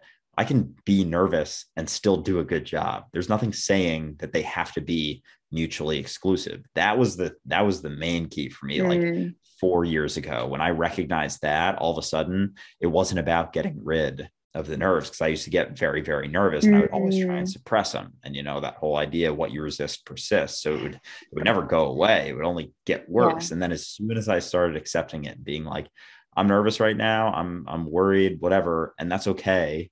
And then all of a sudden it's like, it just kind of like settles into the reality of the moment. So between those two things, they've definitely helped me a lot with that. Oh man, that was a gift I would love to give everyone, the ability and the sort of willingness to sit with what we're feeling long enough to realize it doesn't have the power that we think it does, that we've assigned to it. Yeah, that's such a beautiful lesson. A hard one. I mean, it's it takes a lot of years of unpacking, you know, that belief that, like, if I feel this way, it means this, or this will happen as a result of that, or whatever else we have tied up in that. But to be able to sit with that long enough to see, like, oh, if I just sit here and recognize it and give it the space to be for 90 seconds, it'll dissipate. Yeah. Or maybe it'll persist, and then I just still do the thing, and then I'm like, oh, I felt that, and I still was able to go forward with the job interview, with the speaking engagement, or whatever it was. So that's I think about that a lot on this journey. Like, there are certain things I come across like I'm like, oh, I wish I could give that to everyone. Like, I wish I could just like plug that in to the updated iOS. Yeah, I hear you. And it's funny though, because if I could go back and talk to my teenage self wouldn't have listened to me. And that's the stark reality, because I wasn't in a mindset to see the benefit of what I was saying. And I know when I transitioned into life coaching, which I stepped away from for a while, I'm doing it here and there now. It was very much just about getting people to a point where they recognize the benefit of questioning themselves, or they recognize the benefit of not immediately believing their emotional state of mind, or their knee-jerk perception of things, just to question it and then go out in the world. Because as soon as they do, like, I used to try and cheer people up in a life coaching session, which is a terrible thing to do. Don't do that, right? Just allow them to cheer themselves up, right? Allow them to lift that weight off, because that's what cheers them up. It's not you being pleasant. It's you helping them realize that the weight they're carrying doesn't have to be there. And that was it. It's just like, okay, let's get you to a point where you can take that weight off and see what it feels like. And then that did the work. It's just the feeling. It's the exposure to that other way of living. As soon as they feel that, it's like, I want more of that. But you can't like lead them to it. They have to feel it first. Yeah. Oh, no, you're absolutely right. I was just talking to a friend, in fact, who recently did immersion therapy. She had a severe fear that she's dealt with for most of her life. And she finally sought out a specialist and did immersion therapy. And she let me ask her about it, because I was like, I've never, aside from whatever that show was where they used to do that to people, a reality show. Do you remember that, where they would like submerge you in a tank of tarantulas just to like help you get over it? That's what it's called. Okay. Yeah. What a weird. Humans are so weird. The entertainment we come up with.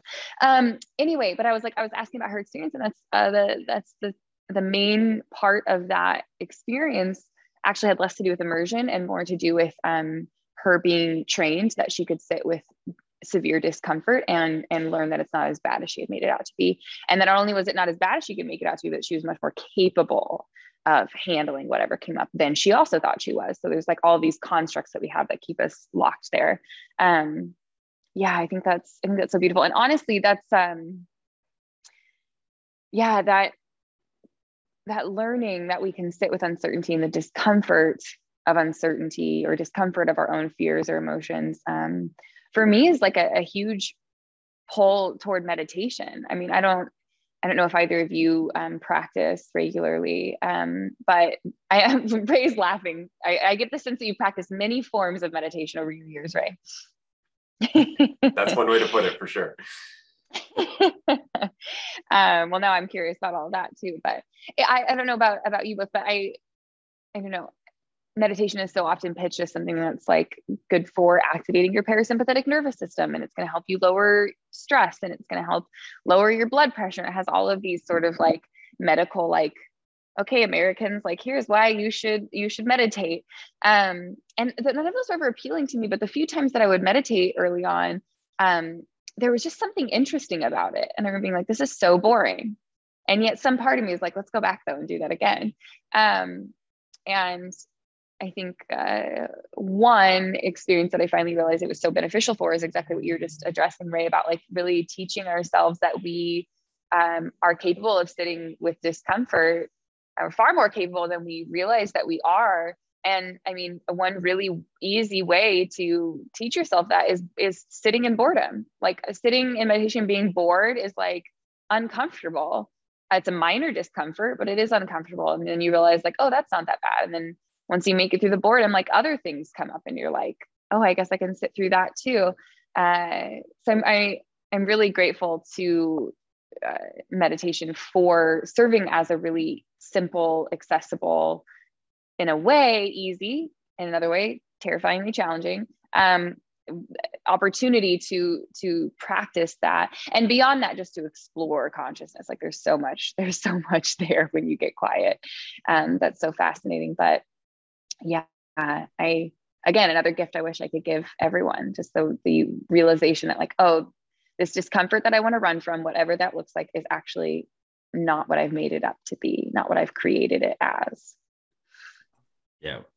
I feel like when there's, when you get to a point where you're comfortable in discomfort, it's like, is there still discomfort then if you're comfortable in it? And it's like, we could probably argue that, but it's similar to if you're not afraid of being afraid, if you're not afraid of all those feelings that you've always been so afraid of happening, it's like, is there anything to worry about then? If you've sat in those feelings that you've always been so afraid of, and realize, and sort of like come out the other side and recognize that you're totally fine. You're still alive. You're still breathing. All of a sudden there's less of that getting worried about feeling worried or getting nervous about feeling nervous, because if you get nervous about feeling nervous, then you get nervous about feeling nervous about getting nervous about feeling nervous, and it's like this endless cycle until you recognize that it's okay to be nervous or it's okay to be uncomfortable. And then all of a sudden there isn't that fear sort of leading up to it. And there is an acceptance for whenever it arises, because those feelings, that was the thing too, is like a big thing for me was I was always growing up like pretty quiet. And especially in high school, just like I had a pretty big fear of like public speaking and just putting myself out there. And I always thought, and now it's like not something I worry about, but I always thought that all the people who were really good public speakers or whatever, like they never got nervous. It was like my thinking was, oh, I just have to never get nervous and then I'll be fine. Like if I just get to a point, I read enough books, watch enough videos, and I'm not nervous leading up to it, then I'll be good. Then I'll be great. And it wasn't that. I recognized over the last 5-6 years, it was okay. It was always the whole time that I was so afraid of it. Like there was nothing wrong with that. It was just the doing of it that was going to get me to it. It was feeling that and doing it anyway, not avoiding it and trying to overcome that initial feeling. It was like, no, feel afraid and then go do it and be like, oh, wow, it's never, ever in my entire life been nearly as bad as I thought it was going to be. And then eventually, you do it so many times that fear leading up to it just like gets a little smaller and a little smaller. And, I still, for certain, whatever thing coming up, sometimes get some nerves, and it's an immediate, just like, I'm a little nervous right now, and that's okay. Sometimes I'm grateful when I'm a little bit nervous as opposed to not nervous at all, because it gives me sort of like some energy for it. And some, it's almost like an excitement, even though I'm kind of portraying it as nerves. It's like, I'm kind of happy that they're there, because it's like, all right, this is something that's going on here that's making me a little uncomfortable. That means there's opportunity to learn and get better at something that I'm still uncomfortable with. There's a good quote from Bruce Lee. Don't pray for an easy life, pray for the strength to deal with a hard one. And it's words to live by, right? Because if you're always expecting things to live up to your expectations, you're always going to be in frustration. You're always going to be in conflict, right? Whereas if you have the ability to roll and align and adapt, then you can make the most out of pretty much any situation. But what I found really interesting was you were talking about meditation, about how when we sit and we're still, that discomfort comes up, and there's a benefit to sitting through that discomfort. And I would say that that is actually what we're always dealing with, because we're talking about when people react, when they defend themselves in a knee-jerk fashion to protect their identity and all of that. Well, what are they doing? They're avoiding the uncertainty of the stillness that would have come before that reaction. They could have sat, waited, created an entirely new reaction, but the uncertainty of that stillness made them reach for a previous one, made them reach for something they've used before. So it's always the same stillness that makes us uncomfortable, whether we're meditating or going to work. For sure. I feel like I completely agree with what you're saying. And I think, again, not to put everyone on blast and really push meditation on anyone, but I feel like that's exactly it. You start to get comfortable with that stillness and recognizing, oh, if I can do this here, I could do this anywhere in life. It's like, and then the practice becomes mobile. It's just wherever you are, there you are, right? You're practicing sort of as you go. Yeah, I love that. I think you're totally right. And if we can just learn that stillness isn't as terrifying as we make it out to be, you can hold on, as they say in Buddhism, like extend the gap so that you don't get hooked by that classic reaction, or that reaction that you have built in all of the time. And then beyond that, kind of circling back to what you were just saying, Andrew, too, I feel like what you're describing here is such an interesting perspective shift on how we view our experiences and the emotions that scare us at times. Like if we can look at, in your case, okay, nerves or something that used to terrify me, I need to get over them. Like I need to not have this nervousness. Then there's this sort of that what you were saying about resisting, what we resist, we persist. I feel like I've already quoted Pema Chodron once, but another quote from her is coming to mind. So why not? I love what she says about this. She says that to stay with that shakiness, to stay with that discomfort, like is the spiritual path. There's not getting out of it. It's recognizing, can I switch this and realize that anywhere that I feel stuck, anywhere that I feel afraid, anywhere that I feel like clinging to this reaction isn't something to actually be afraid of. What if I shifted my perspective and saw, if I'm seeing that I'm stuck here, if I'm seeing that I'm having this specific reaction that I always have to this experience, that is a portal to unburdening myself a little bit more, to recognizing like, whoa, I'm really clinging to how I view that emotion. Or I'm really clinging to how I think that this experience is going to happen. The problem isn't the experience. The problem isn't my nerves. The problem isn't any of this. The problem is how I'm choosing to relate to that. And what if I could just flip the script and say like, here's a portal to me unburdening myself a little bit more from that clinging. Then all of a sudden that rigidity comes up, that anxiety, the nerves, whatever. And you're like, I'm in it. Like, this is it. This is what it's about, is like sitting with this. And that shifts what was terrifying into something that's like really beautiful and like such a lovely opportunity. And that shift alone, which took me admittedly a very long time to adopt. But that shift alone is, I feel, so powerful for shifting our own experience and the way that we relate to ourselves, to the world, to others. Well, they're not really others, as previously discussed ad nauseum, but that for another time. Yeah, it's just so powerful. And circling back to what you had said earlier, Ray, like we're talking about what these ripples, or really just taking personal responsibility for my experience in the world and trusting that will have an impact on this collective human experience. Like that's one of the inroads for me, taking that responsibility for how I'm relating to those situations. Awareness changes the ripples, right? Like Andrew and I often talk about how just awareness of what is influences what is. I mean, that's how it goes, right? Right, right. Yeah, it's a really interesting journey. So I have a question for you, because often as a life coach, I've had people ask the question that, and this is in the same vein as our challenges are ultimately blessings when you start to look at them as opportunities to pick away at your conflict and your illusions. I've often had people in relationships say, like, I'm on a very conscious path. I feel like my partner is not. Can that work? And in my opinion, the idea that they're not is, first of all, an assumption that's often self-validating. And it's just that you don't understand necessarily what their path might be. But being in a relationship, especially because a relationship is so challenging as it goes on, can be a huge catalyst for growth.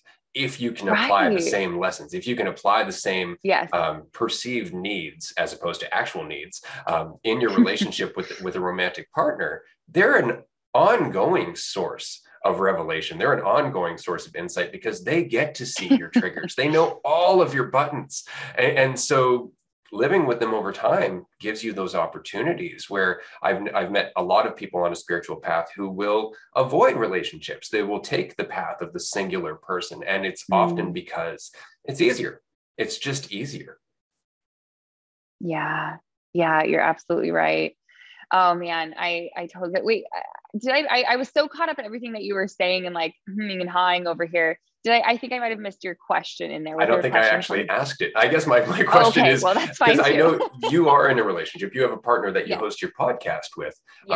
How has that developed over time? Have you found your partner to be as instrumental as a source of insight as your other day-to-day exercises? Or have you found that that's been a little bit more of a challenge to pull those insights out of those conversations because you're so close?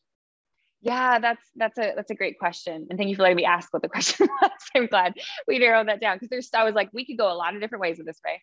I think that's such a great question. And I love getting to talk about this, because it's not something I really saw a lot of examples for growing up or even now. I'm almost curious to flip. I'm going to flip your question back on you, Ray, knowing that you were also in a partnership, and curious to hear your answer to that too. But oh my gosh, honestly, being in what I don't mean to label it, but being in conscious partnership has been one of the absolute biggest catalysts for continued growth,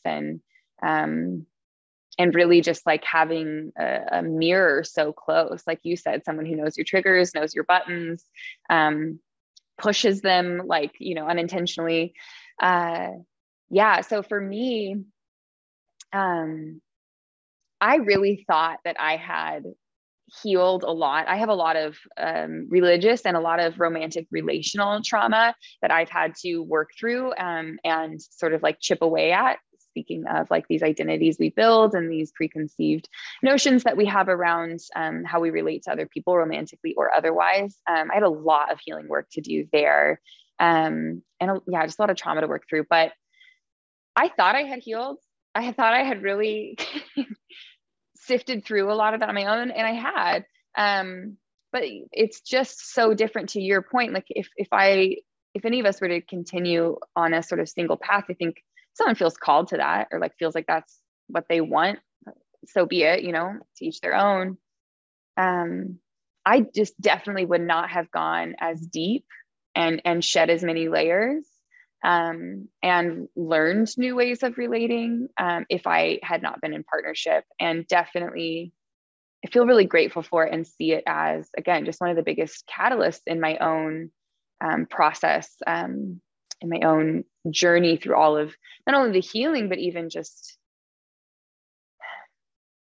I don't know, I don't really love the word awakening. And I don't think that there is one awakening, right? There's just like all these little blips of awakening moments that we have. Ongoing. But that has been, yeah, for sure. So that's been, my partnership has been huge and has really hugely impacted all of that. So early in relationship, found a lot of those triggers very deep, that where I couldn't even find them. And you let someone else in that close, like I would have gone forever if I had not been in partnership and just like not even known that they were there. You let someone in close, they find them. I had a lot of relational wounds, like I said, and so immediately led to a lot of my own healing. And I'm really grateful. My partner has a lot of patience and a lot of grace and gentleness and understanding for the human experience. So when I was like being triggered and having anxiety attacks, like we just started dating, it's supposed to be this like lovely early dating phase, and I'm like being triggered once a month and like having anxiety attacks that were really, it just left me so wrung out. And I'm really grateful. He had a lot of, like I said, patience and gentleness to not just be frustrated with that or like, why is this happening? But to be like, okay, let's look at this with some curiosity, like what's going on here.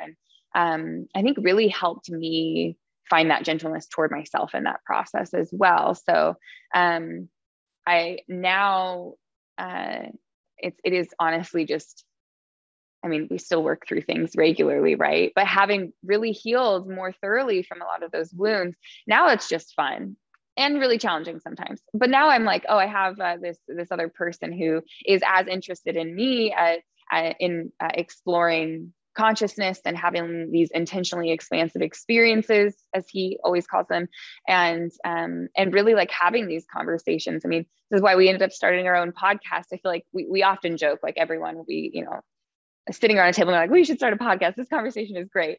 But we were just sitting around the table all of the time, having these conversations and really like recognizing we didn't have a lot of examples of, again, what I would call maybe conscious partnership, or people who are having these conversations and digging in and thinking, I want to relate better than I saw. I love my parents. I would like to relate better than them. I think they would even want that for me. You know, I would like to relate better in partnership and in friendship and in all these other relationships better than the examples that I see around me. Like, how do we translate all of this inner work that we're doing to unburden ourselves from these illusions that we create about our own identities, about other people's identities, about that separateness?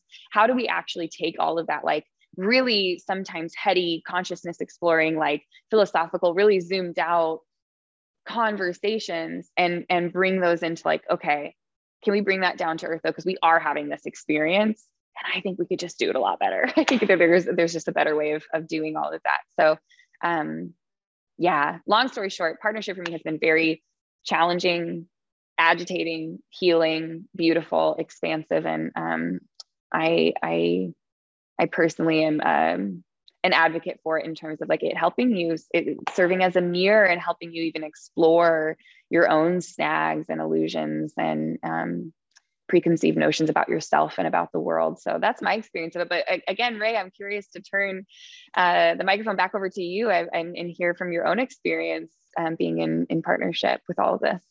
And then I'm going to pass it over to Andrew, because I know he's going through the mid-20s relationship thing, in and out, having his own experience. And I just wanted to mention very quickly that as true as it is that your romantic partner will challenge you, if you have close friends who have known you for a long time, they will also challenge you. They will also push your buttons, for sure.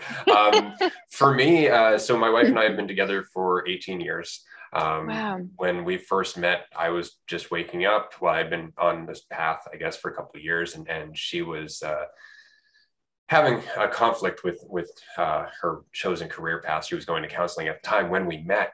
And it was just because it didn't make sense to her in the way that she thought it should. She was in it for the wrong reason. She was doing it more or less because it was the path that she was told she should take. And there was all this, respect and prestige and control and all this other stuff, but it was stressing her out. And so we met, and immediately my perspective kind of hit her over the head like a hammer, which was, there is no control, and really your life is the priority. Let's keep that in mind. You're trying to get a job, but if you're a wreck, how is that helping you? And so that was it. And then she, of course, started challenging me, because she came from a completely different way of life, upper middle class family. Her dad was in finance, blah, blah, blah. I was basically just coming off the street.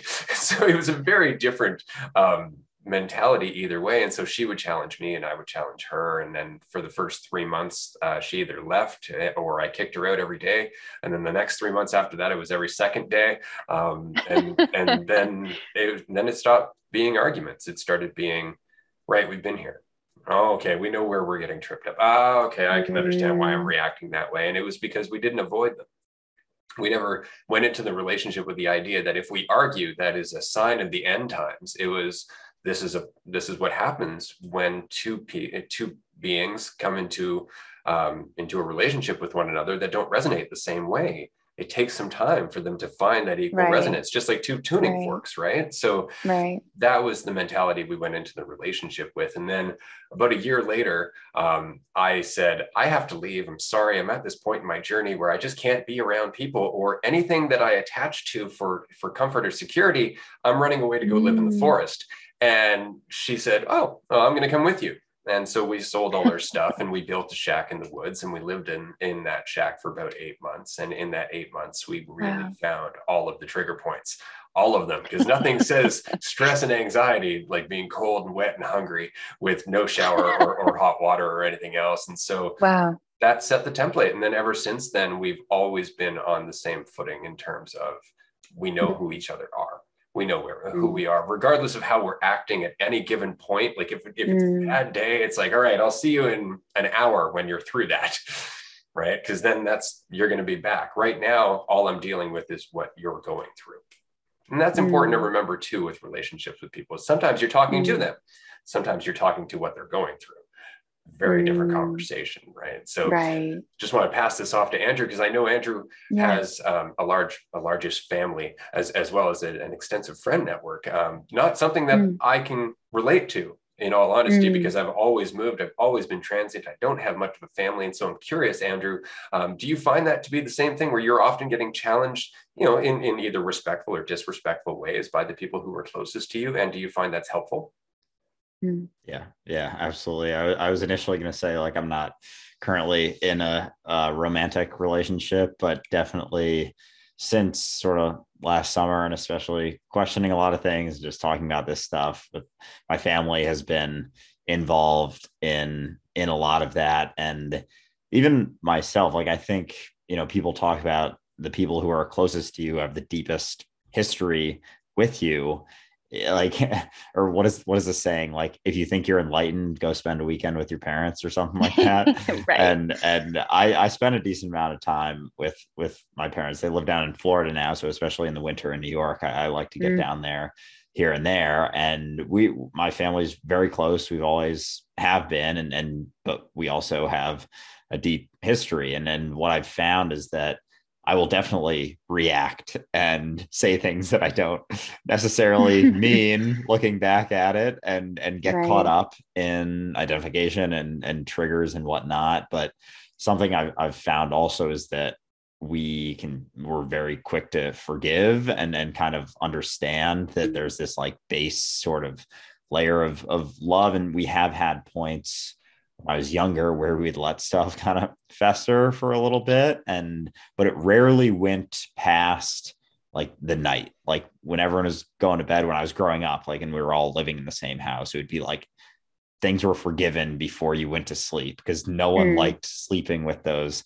sorts of feelings. So it's been funny. And now it's just like very quick within, a couple hours of that. But on the friend side of it, it's also been interesting because some of my friends are intrigued in it, and I've had some. I think what did your partner call them, Ariel? Conscious, expansive experiences. Intentionally expansive experiences. Yeah, I've had a few of those with some of my close friends, some who have never, done any sort of psychedelics or anything like that, and that's been very interesting. And I've even had. One of my best friends, I've had conversations with him. This was like back in August. So like I kind of started to realize and talk about this stuff more back in July of 2021. And I was, explaining to him, like, you are not this name that you have identified with. And it was a night out, like we were visiting some friends in Philadelphia, and it was like, I don't know, midnight probably. And we were on our way to the bars, and he was just like very gung ho in his thing. And I was, I had a couple of beers and was ready to like just talk about it for hours. And so that was fun and didn't really get through to him. And then actually we took some mushrooms together and back in this past winter, and it was like an awesome time, and we had a great conversation. And he slowly but surely has sort of been able to recognize some of the things that I was talking about and be able to apply it to his life. And we talk about that now, and it's a much more open dialogue. And a lot of the things he's like, I don't necessarily fully understand it. But I think the beauty of this and the conversation that we're having, Ariel, you just mentioned how it's the importance of it is the applicability. Like, as great as it is to go super deep and be able to have these conversations with people that really have grasped it, it's equally as important, if not more important, for sort of like our collective understanding to allow it to be applicable and see those bridges and see those opportunities to relate to someone that may not have full clarity of what you mean when you say, I am you. It's like there's levels to it. And I think recognizing that has been very helpful for me, and being able to keep that in mind. And anytime you think that, oh, you know, you don't get it and I'm not going to be on your level, it's like you are perceiving duality there. You are perceiving some separation if you are not able to recognize that there are levels to this conversation. So that's helped as well. But it's been interesting, especially with close friends and family, but it's been fun too, because I don't think you could ask probably anyone from my high school if they, you know, you were to say that Andrew would like be on social media and have followers on stuff, like I'd probably be one of the last person they would have thought, because I was extremely quiet and extremely reserved in high school. But it's fun now because I'll have people reach out to me, and people, maybe I wasn't super close to them in high school, but now I'll get DMs from them asking questions about the situation they're going through. And so it's fun to, I don't know, in a sort of full circle sort of way, see that. But it's just, I don't know, I love having conversations. So I've gotten better about not necessarily pushing it or pushing my viewpoint and sort of seeking some disagreement, but just allowing it to happen naturally more so. And if someone's open to it, then being willing to, because I'm always super willing to talk about this for sure. Yeah. Oh, I love hearing about that experience with your friends, and yeah, it's so lovely to explore all of this on our own, and even in the context, like virtually getting to connect with you two. It's like we could talk for hours about it. I mean, we've been going for a while now. I'm like, we could just keep going. Let me just like refill my drink real quick and we'll just keep at it. But it's so different when the people that are in your life, you know, you get to go there with, and in some ways, like bring all of this down to earth. Not that it's not on earth. I of course mean it as a metaphor in terms of like, okay, like, yeah, the practical element of it. Like, okay, what would this look like to live this way, and to have the people that we share, you know, immediate air with, be in that conversation with themselves and with us as well. To further that sense of unity by being able to go there together. So that's really beautiful. I'm glad that you're able to experience and explore that with your friends too. I feel that, and it's fun to, I don't know. It took me a while to find among my friends, like not everyone was like, they were like, what are you talking about? And then you find people who are like ready, and you're like, okay, cool, like we can go there. But it's kind of interesting to navigate, especially early on in that path when you're like, but I'm so excited. Like, just look at it this way. Anyway, yeah. So I love hearing about your experience there. And it's good to have a certain degree of, I guess, patience. So for me, because I came just straight out of hell, and in this isolated mentality, I went right off the deep end. As soon as I discovered freedom, it was like, sweet, I'm not going to waste any time. I'm going to start flying with this. And so I started introducing myself to people as God, just to start the conversation, just to get into it. It's like, hi, how you doing? I'm God. And wait, would you really do that? Is that real? Yes. Oh my gosh, that's so awesome. I feel like I've met people like you earlier in my life, and when I didn't understand it, and I was like, why is that person? I love that. That's fantastic. But it ruffles a lot of feathers, right? It ruffles a lot of feathers. And as I started to realize that it was less about telling anybody anything and more about recognizing it myself, which is why I ultimately left YouTube at one point, those conversations got easier. It wasn't necessarily, hi, I'm God, but hi, I'm not anything you think I am. And we go from there. And so the conversation started to change. And I found that, again, my own peace changed how I brought that across to people. And I find that talking to Andrew, since we started this podcast in September, I think the first time we talked was in August, his way of communicating has changed. Sorry, Andrew, that's just something I've noticed over the time that we've been talking to one another. And it's because he embodies more of a state of peace. in everything he does. And there's more of fluidity to it in general. And so the reason I'm asking this, because I want to return back to our previous conversation about meditation shortly before we end this podcast episode, because you teach meditation. Now, meditation is something that I have taught before. I've helped people learn how to meditate, but I've always avoided certain styles of meditation because I often felt that it was attaching to another narrative. It was attaching to another creation in the mind. So I'm very curious as to what style of meditation you recommend, or what style of meditation you practice for yourself. And is that something that you can do on the fly, say taking a city bus when you're frustrated, or at work, or something along those lines? Yeah. That's a great question. I think overall too, I'm loving this common thread throughout this conversation of sort of holding things with open hands really lightly, whether that's like conversations we want to have with our friends, and like not like jumping on them, like you said, not just flying with the freedom and being like, let's just run into everyone with this, or constructions of our own conceptions of ourselves, or really everything, right? And I feel like meditation is similar. There are a lot of types of meditation. Even for me, like part of my own deconstruction around Christianity, I was so ready to shed any semblance of ritual and any semblance of like dogmatic practices. And the more I've come, as you just addressed, like the more I've come to my own peace with even that faith system and everything else, and a lot of other things, right? All of a sudden I'm like, oh, wait, ritual is actually really beautiful when held lightly, when you're not putting everything on it, and recognizing this is a symbol. I'm signaling to myself something by doing this. So I think when it comes to meditation, whatever method or whatever approach you're taking, whatever type of practice you're doing, holding it lightly is so important to not get caught in that, at least in my own experience, for sure.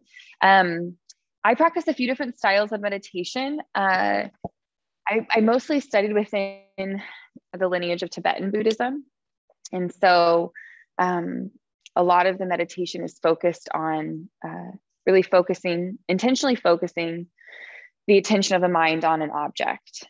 So that object could be your breath. That's obviously a very common one.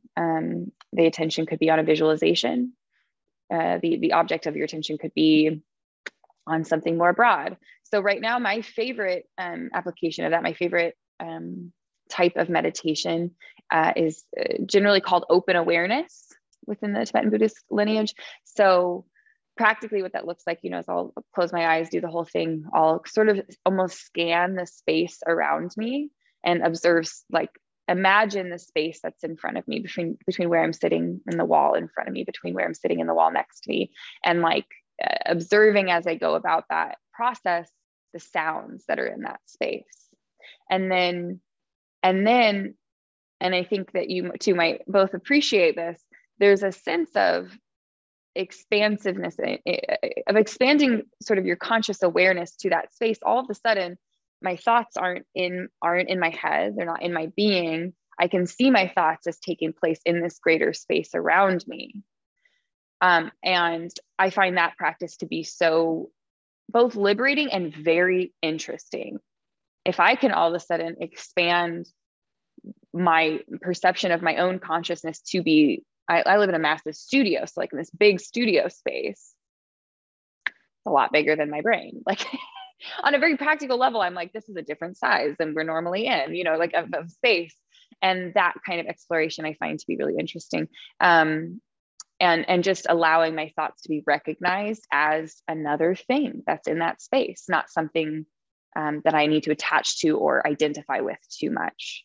So that's my current favorite type of meditation, just because I really enjoy that expansive state, and it really has helped me further detach from, like, I still get lost in thought, and then I'm like, oh yeah, and then I imagine that thought kind of in the space around me, and then it's like, oh, it's not as important as I thought it was. It's just like another floating object in a way. So I think that helps with that gap that we were talking about, extending between a stimulus and that knee-jerk reaction. By seeing that expansiveness of my awareness, I can kind of like let things float and then choose whether I'm engaging with them or not. And some days that's easier than others. Some days I just sit there and like, I'm just distracted the whole entire time. That's allowed too. That's like part of it. It's like, okay, what's my mind like today? It's really busy. That's what's going on in my mind. There's a quote from a book called Lazy Man's Guide to Enlightenment. I've shared this before, but if you find yourself being resistant, don't resist your resistance. Yeah, and then chew on that for a while. That'll really expand you a little bit. Absolutely. That's a really interesting practice in terms of meditation, because that's just basically the same thing that I do, which is just paying attention. You're just paying attention and getting your mind out of the illusion. What I find interesting is that when you do that expansive meditation, there's almost this point where eventually it comes and you go, right, there is no room outside my awareness. Everything's me. And so suddenly there's no internal, external, and meditation becomes, well, kind of trippy in general. Absolutely. Now you're going down the paradoxical road. So that's great. I'm really glad that you shared that with us, because I know a lot of people have been asking about meditation, different meditation practices. And I think that what you just identified there is that it's not necessarily about the practice so much as the intention and the clarity that goes behind it. You mentioned earlier that meditation is often kind of sold to us as having this benefit and this benefit and this benefit and this benefit. And I always feel like there should be a caveat there, almost like at the end of a medication commercial. It's like, may not work if you're focused on these benefits, because it changes the entire reason that you're meditating. Right. So it's an interesting catch-22. I'm just going to pass this over to Andrew here to see if he has any questions or last minute thoughts on meditation before we wrap up this episode. And I just wanted to say thank you quickly before we get towards the conclusion, because this has been such a fun conversation. I've really enjoyed this. Andrew? Yeah, likewise. And with on the meditation stuff and just the ritual and shedding of rituals, and then seeing it as this sort of potential for beauty as well. Like I went through a very stark sort of in and out and back in of that this past fall, because growing up I was very rigid and like very structured, very goal oriented, always had something that I was striving for, whether it was to play a sport in college or go to a certain college or get this grade or do this thing. Like so many people, it's kind of like how our entire childhood is structured. It's based on that. So I saw when I sort of recognized that I wasn't this idea, this concept, there wasn't as much striving to do necessarily, because there wasn't this inherent feeling of lack that I needed to fill through accomplishment. So I very much went from being super structured to like not structured at all. And I always had a very rigid morning routine. And so then I went to like no structure whatsoever, like barely kept a to-do list. Like for work I would, because I didn't want to get fired, but I would go to sleep when I got tired. I would wake up when I woke up, like I wasn't setting alarms. And so I did that for, I don't know, maybe 2 months. And then I realized, I do have a lot of opportunities, and it's not that I have to do anything in order to fill this void or feel more whole and complete, because I knew inherently that I was whole and complete right now, every single moment. But it was like I was able to come full circle and see that, there is an actual use for this structure and for this routine to allow me to do the things that I enjoy and do the things that I want to do. So instead of coming at it from a place of need and from a place of inherent lack, it was coming at a place of like, I am whole now, but utilizing these structures and these routines will allow me to do more stuff. Because I found a lot of times when I had no structure, I would sit here and just scroll on TikTok for like an hour. And I'm like, what is that really? Is that really what I want to be doing? Or is that just what is like the easiest thing for my instant gratification in the moment? So being able to then sort of reincorporate structure, now there's so much more awareness and sort of intent behind the structure, as opposed to just doing it because I always had, and I had this sort of need to accomplish those things in order to feel better about myself. It was being able to utilize it with more intention. So I definitely resonated with that. And then for meditation, for me, like I did do a very rigid, along with the morning routine for about 3 years, like meditating every single day, sitting down with my eyes closed. And I don't do that anymore, but it's not to say that I don't meditate. It's almost just like the line between those 10, 20 minutes I would set aside and the rest of my day just got kind of blurred. And so now it's like I'm always catching when thoughts are arising and just being aware, remembering I'm not what I think I am, remembering that I don't know what's going to happen beyond this moment. So it's like, instead of taking that, set aside time, I just do other things in that time, and I'm able to sort of do life as the meditation all the time. So that's been sort of my shift in both the structure and shedding of that, and then on the meditation side. But so I resonate with that a lot, for sure. Yeah. That sounds like a really integrated practice, like really bringing it. I mean, again, that's the practicality of all of it. It's like we have these practices, but they're really just, in a way, reshaping how we engage with all of our experiences in total. And Ray, back to part of your question that I didn't answer, like you're like, can I do this on a bus when I'm frustrated? Can I do this whenever? It's like, yeah, you can. Like at any moment, I like to say, like, if I'm home meditating, I usually do it in the morning before my partner's awake. But if he's awake, I'm like, feel free to like make noise, make coffee, do whatever. Like, the more distractions, the more I have to work with. So if you're on a bus, or if you're like at work, or like whatever the thing is, it's like, it might be a little extra challenging, but like, it's also good for some extra practice too. So integrating that, I love that, Andrew. I think it's when you can start to see like all of our experiences as an opportunity to be present and to notice and be aware of what's going on in the mind without latching onto it and letting it dictate how we engage. That's it. And it's funny because it not only does it inform our insights and our level of alignment, but it informs our empathy. Going through these challenges, going through these uncertainties, they immediately make it easier for us to recognize ourselves in someone else. I was having this conversation with my daughter recently, because she's 14 and she's dealing with other teenagers and stuff like that.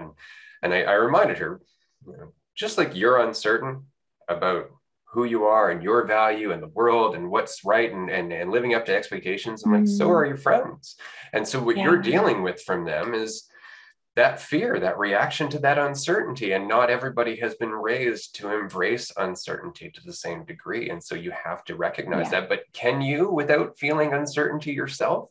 And that's ultimately it, right? So this has been a fantastic conversation. We're just going to keep talking if I don't eventually end this. What I'm hoping is that we can have you back on the show again at some point, as well as your partner, because you both do an excellent job on your podcast. I've only caught the one episode, but anybody who's listening, definitely go and check that out. If you could just let everybody know how they can reach you. Do you have a YouTube channel at the moment, or is it just the podcast? Yeah, good question. I don't have a YouTube right now, just the podcast and social, that sort of thing. But first of all, I just want to say thank you both so much for having me. This has been such a lovely conversation, and you both have expanded my own perspectives in the last 2 hours that we've been here. So thank you for the time. I really feel like we could just keep it going for a while, but I know we all have lives. So thank you for having me, and thanks for all of the kindness and the expansion and all that good stuff. I really value these conversations. So thank you for having it with me. Thank you for sharing it with the world. Thanks for being that ripple. If there even is a ripple, that's, another conversation though. And now back to your question. You can find me on TikTok or Instagram at Ariel Here and Now. And then, my partner and I host a podcast called Do You Have Space? You can check that out at doyouhave.space. Or if you're feeling old school, doyouhavespace.com will also work. And we also host weekly meditations and conversations. So if anybody's interested, I love especially getting to talk to people who are a little bit earlier in their journey and they're just kind of discovering this and they're like wanting to be around other people and maybe don't have those people. We also have people who've been on this path for a long time. So it's a lovely, beautiful mixed group of people with different experiences. And we hang out every Sunday to meditate and to have a conversation about all this good stuff. So all of that information, again, can be found at doyouhave.space. Thank you both again so much. I was honestly very excited to have you here. I know Andrew and I were talking about your content and particularly, again, your intention, the clarity that you come across with, but mostly it's it's the consciousness behind your content that really caught our attention, because a lot of people talk about this stuff, but it's lip service, and you can tell it's lip service. It's like, I read all of this in a book, and now I'm telling you, pay me for life coaching. Whereas when I'm watching your content, I can feel the intensity. I can feel that it's coming from you. It's your insight that you've worked for, that you're cultivating, and that you're applying to your life. And I find, we talk about ripples, we've talked about it through this entire episode. I find that authenticity, it can't be faked. You can tell when somebody is actually seeing more and more of how they are one with everything, as opposed to just following the belief that they are one with everything. And so from my perspective, I just wanted to say thank you for joining us for this episode. I've been looking forward to it for like 3 weeks. Yeah. Thank you for reflecting that back, Ray. That is so lovely to hear reflected back. So thank you for seeing that and for saying. And I could thank you for all the same. And if I don't stop, I'm going to keep thanking you over and over. So I'm just going to rein it in. Yeah, no, likewise, just to echo Ray, it exceeded any expectations I may have had coming into this conversation. I've resonated with a lot of your videos for sure. And it's been very fun to have a more expanded conversation and to be able to touch on all of these things. So yeah, thank you again for joining us. And I hope that we can have another conversation very soon. I'd love that. Excellent. And that is it for this week. So for everybody listening, definitely do contact us on social media if you have any questions for the upcoming Q&A episode that will be happening, I believe, episode 13 or 14. And we will see you next week. Thank you for joining us. Bye, everyone.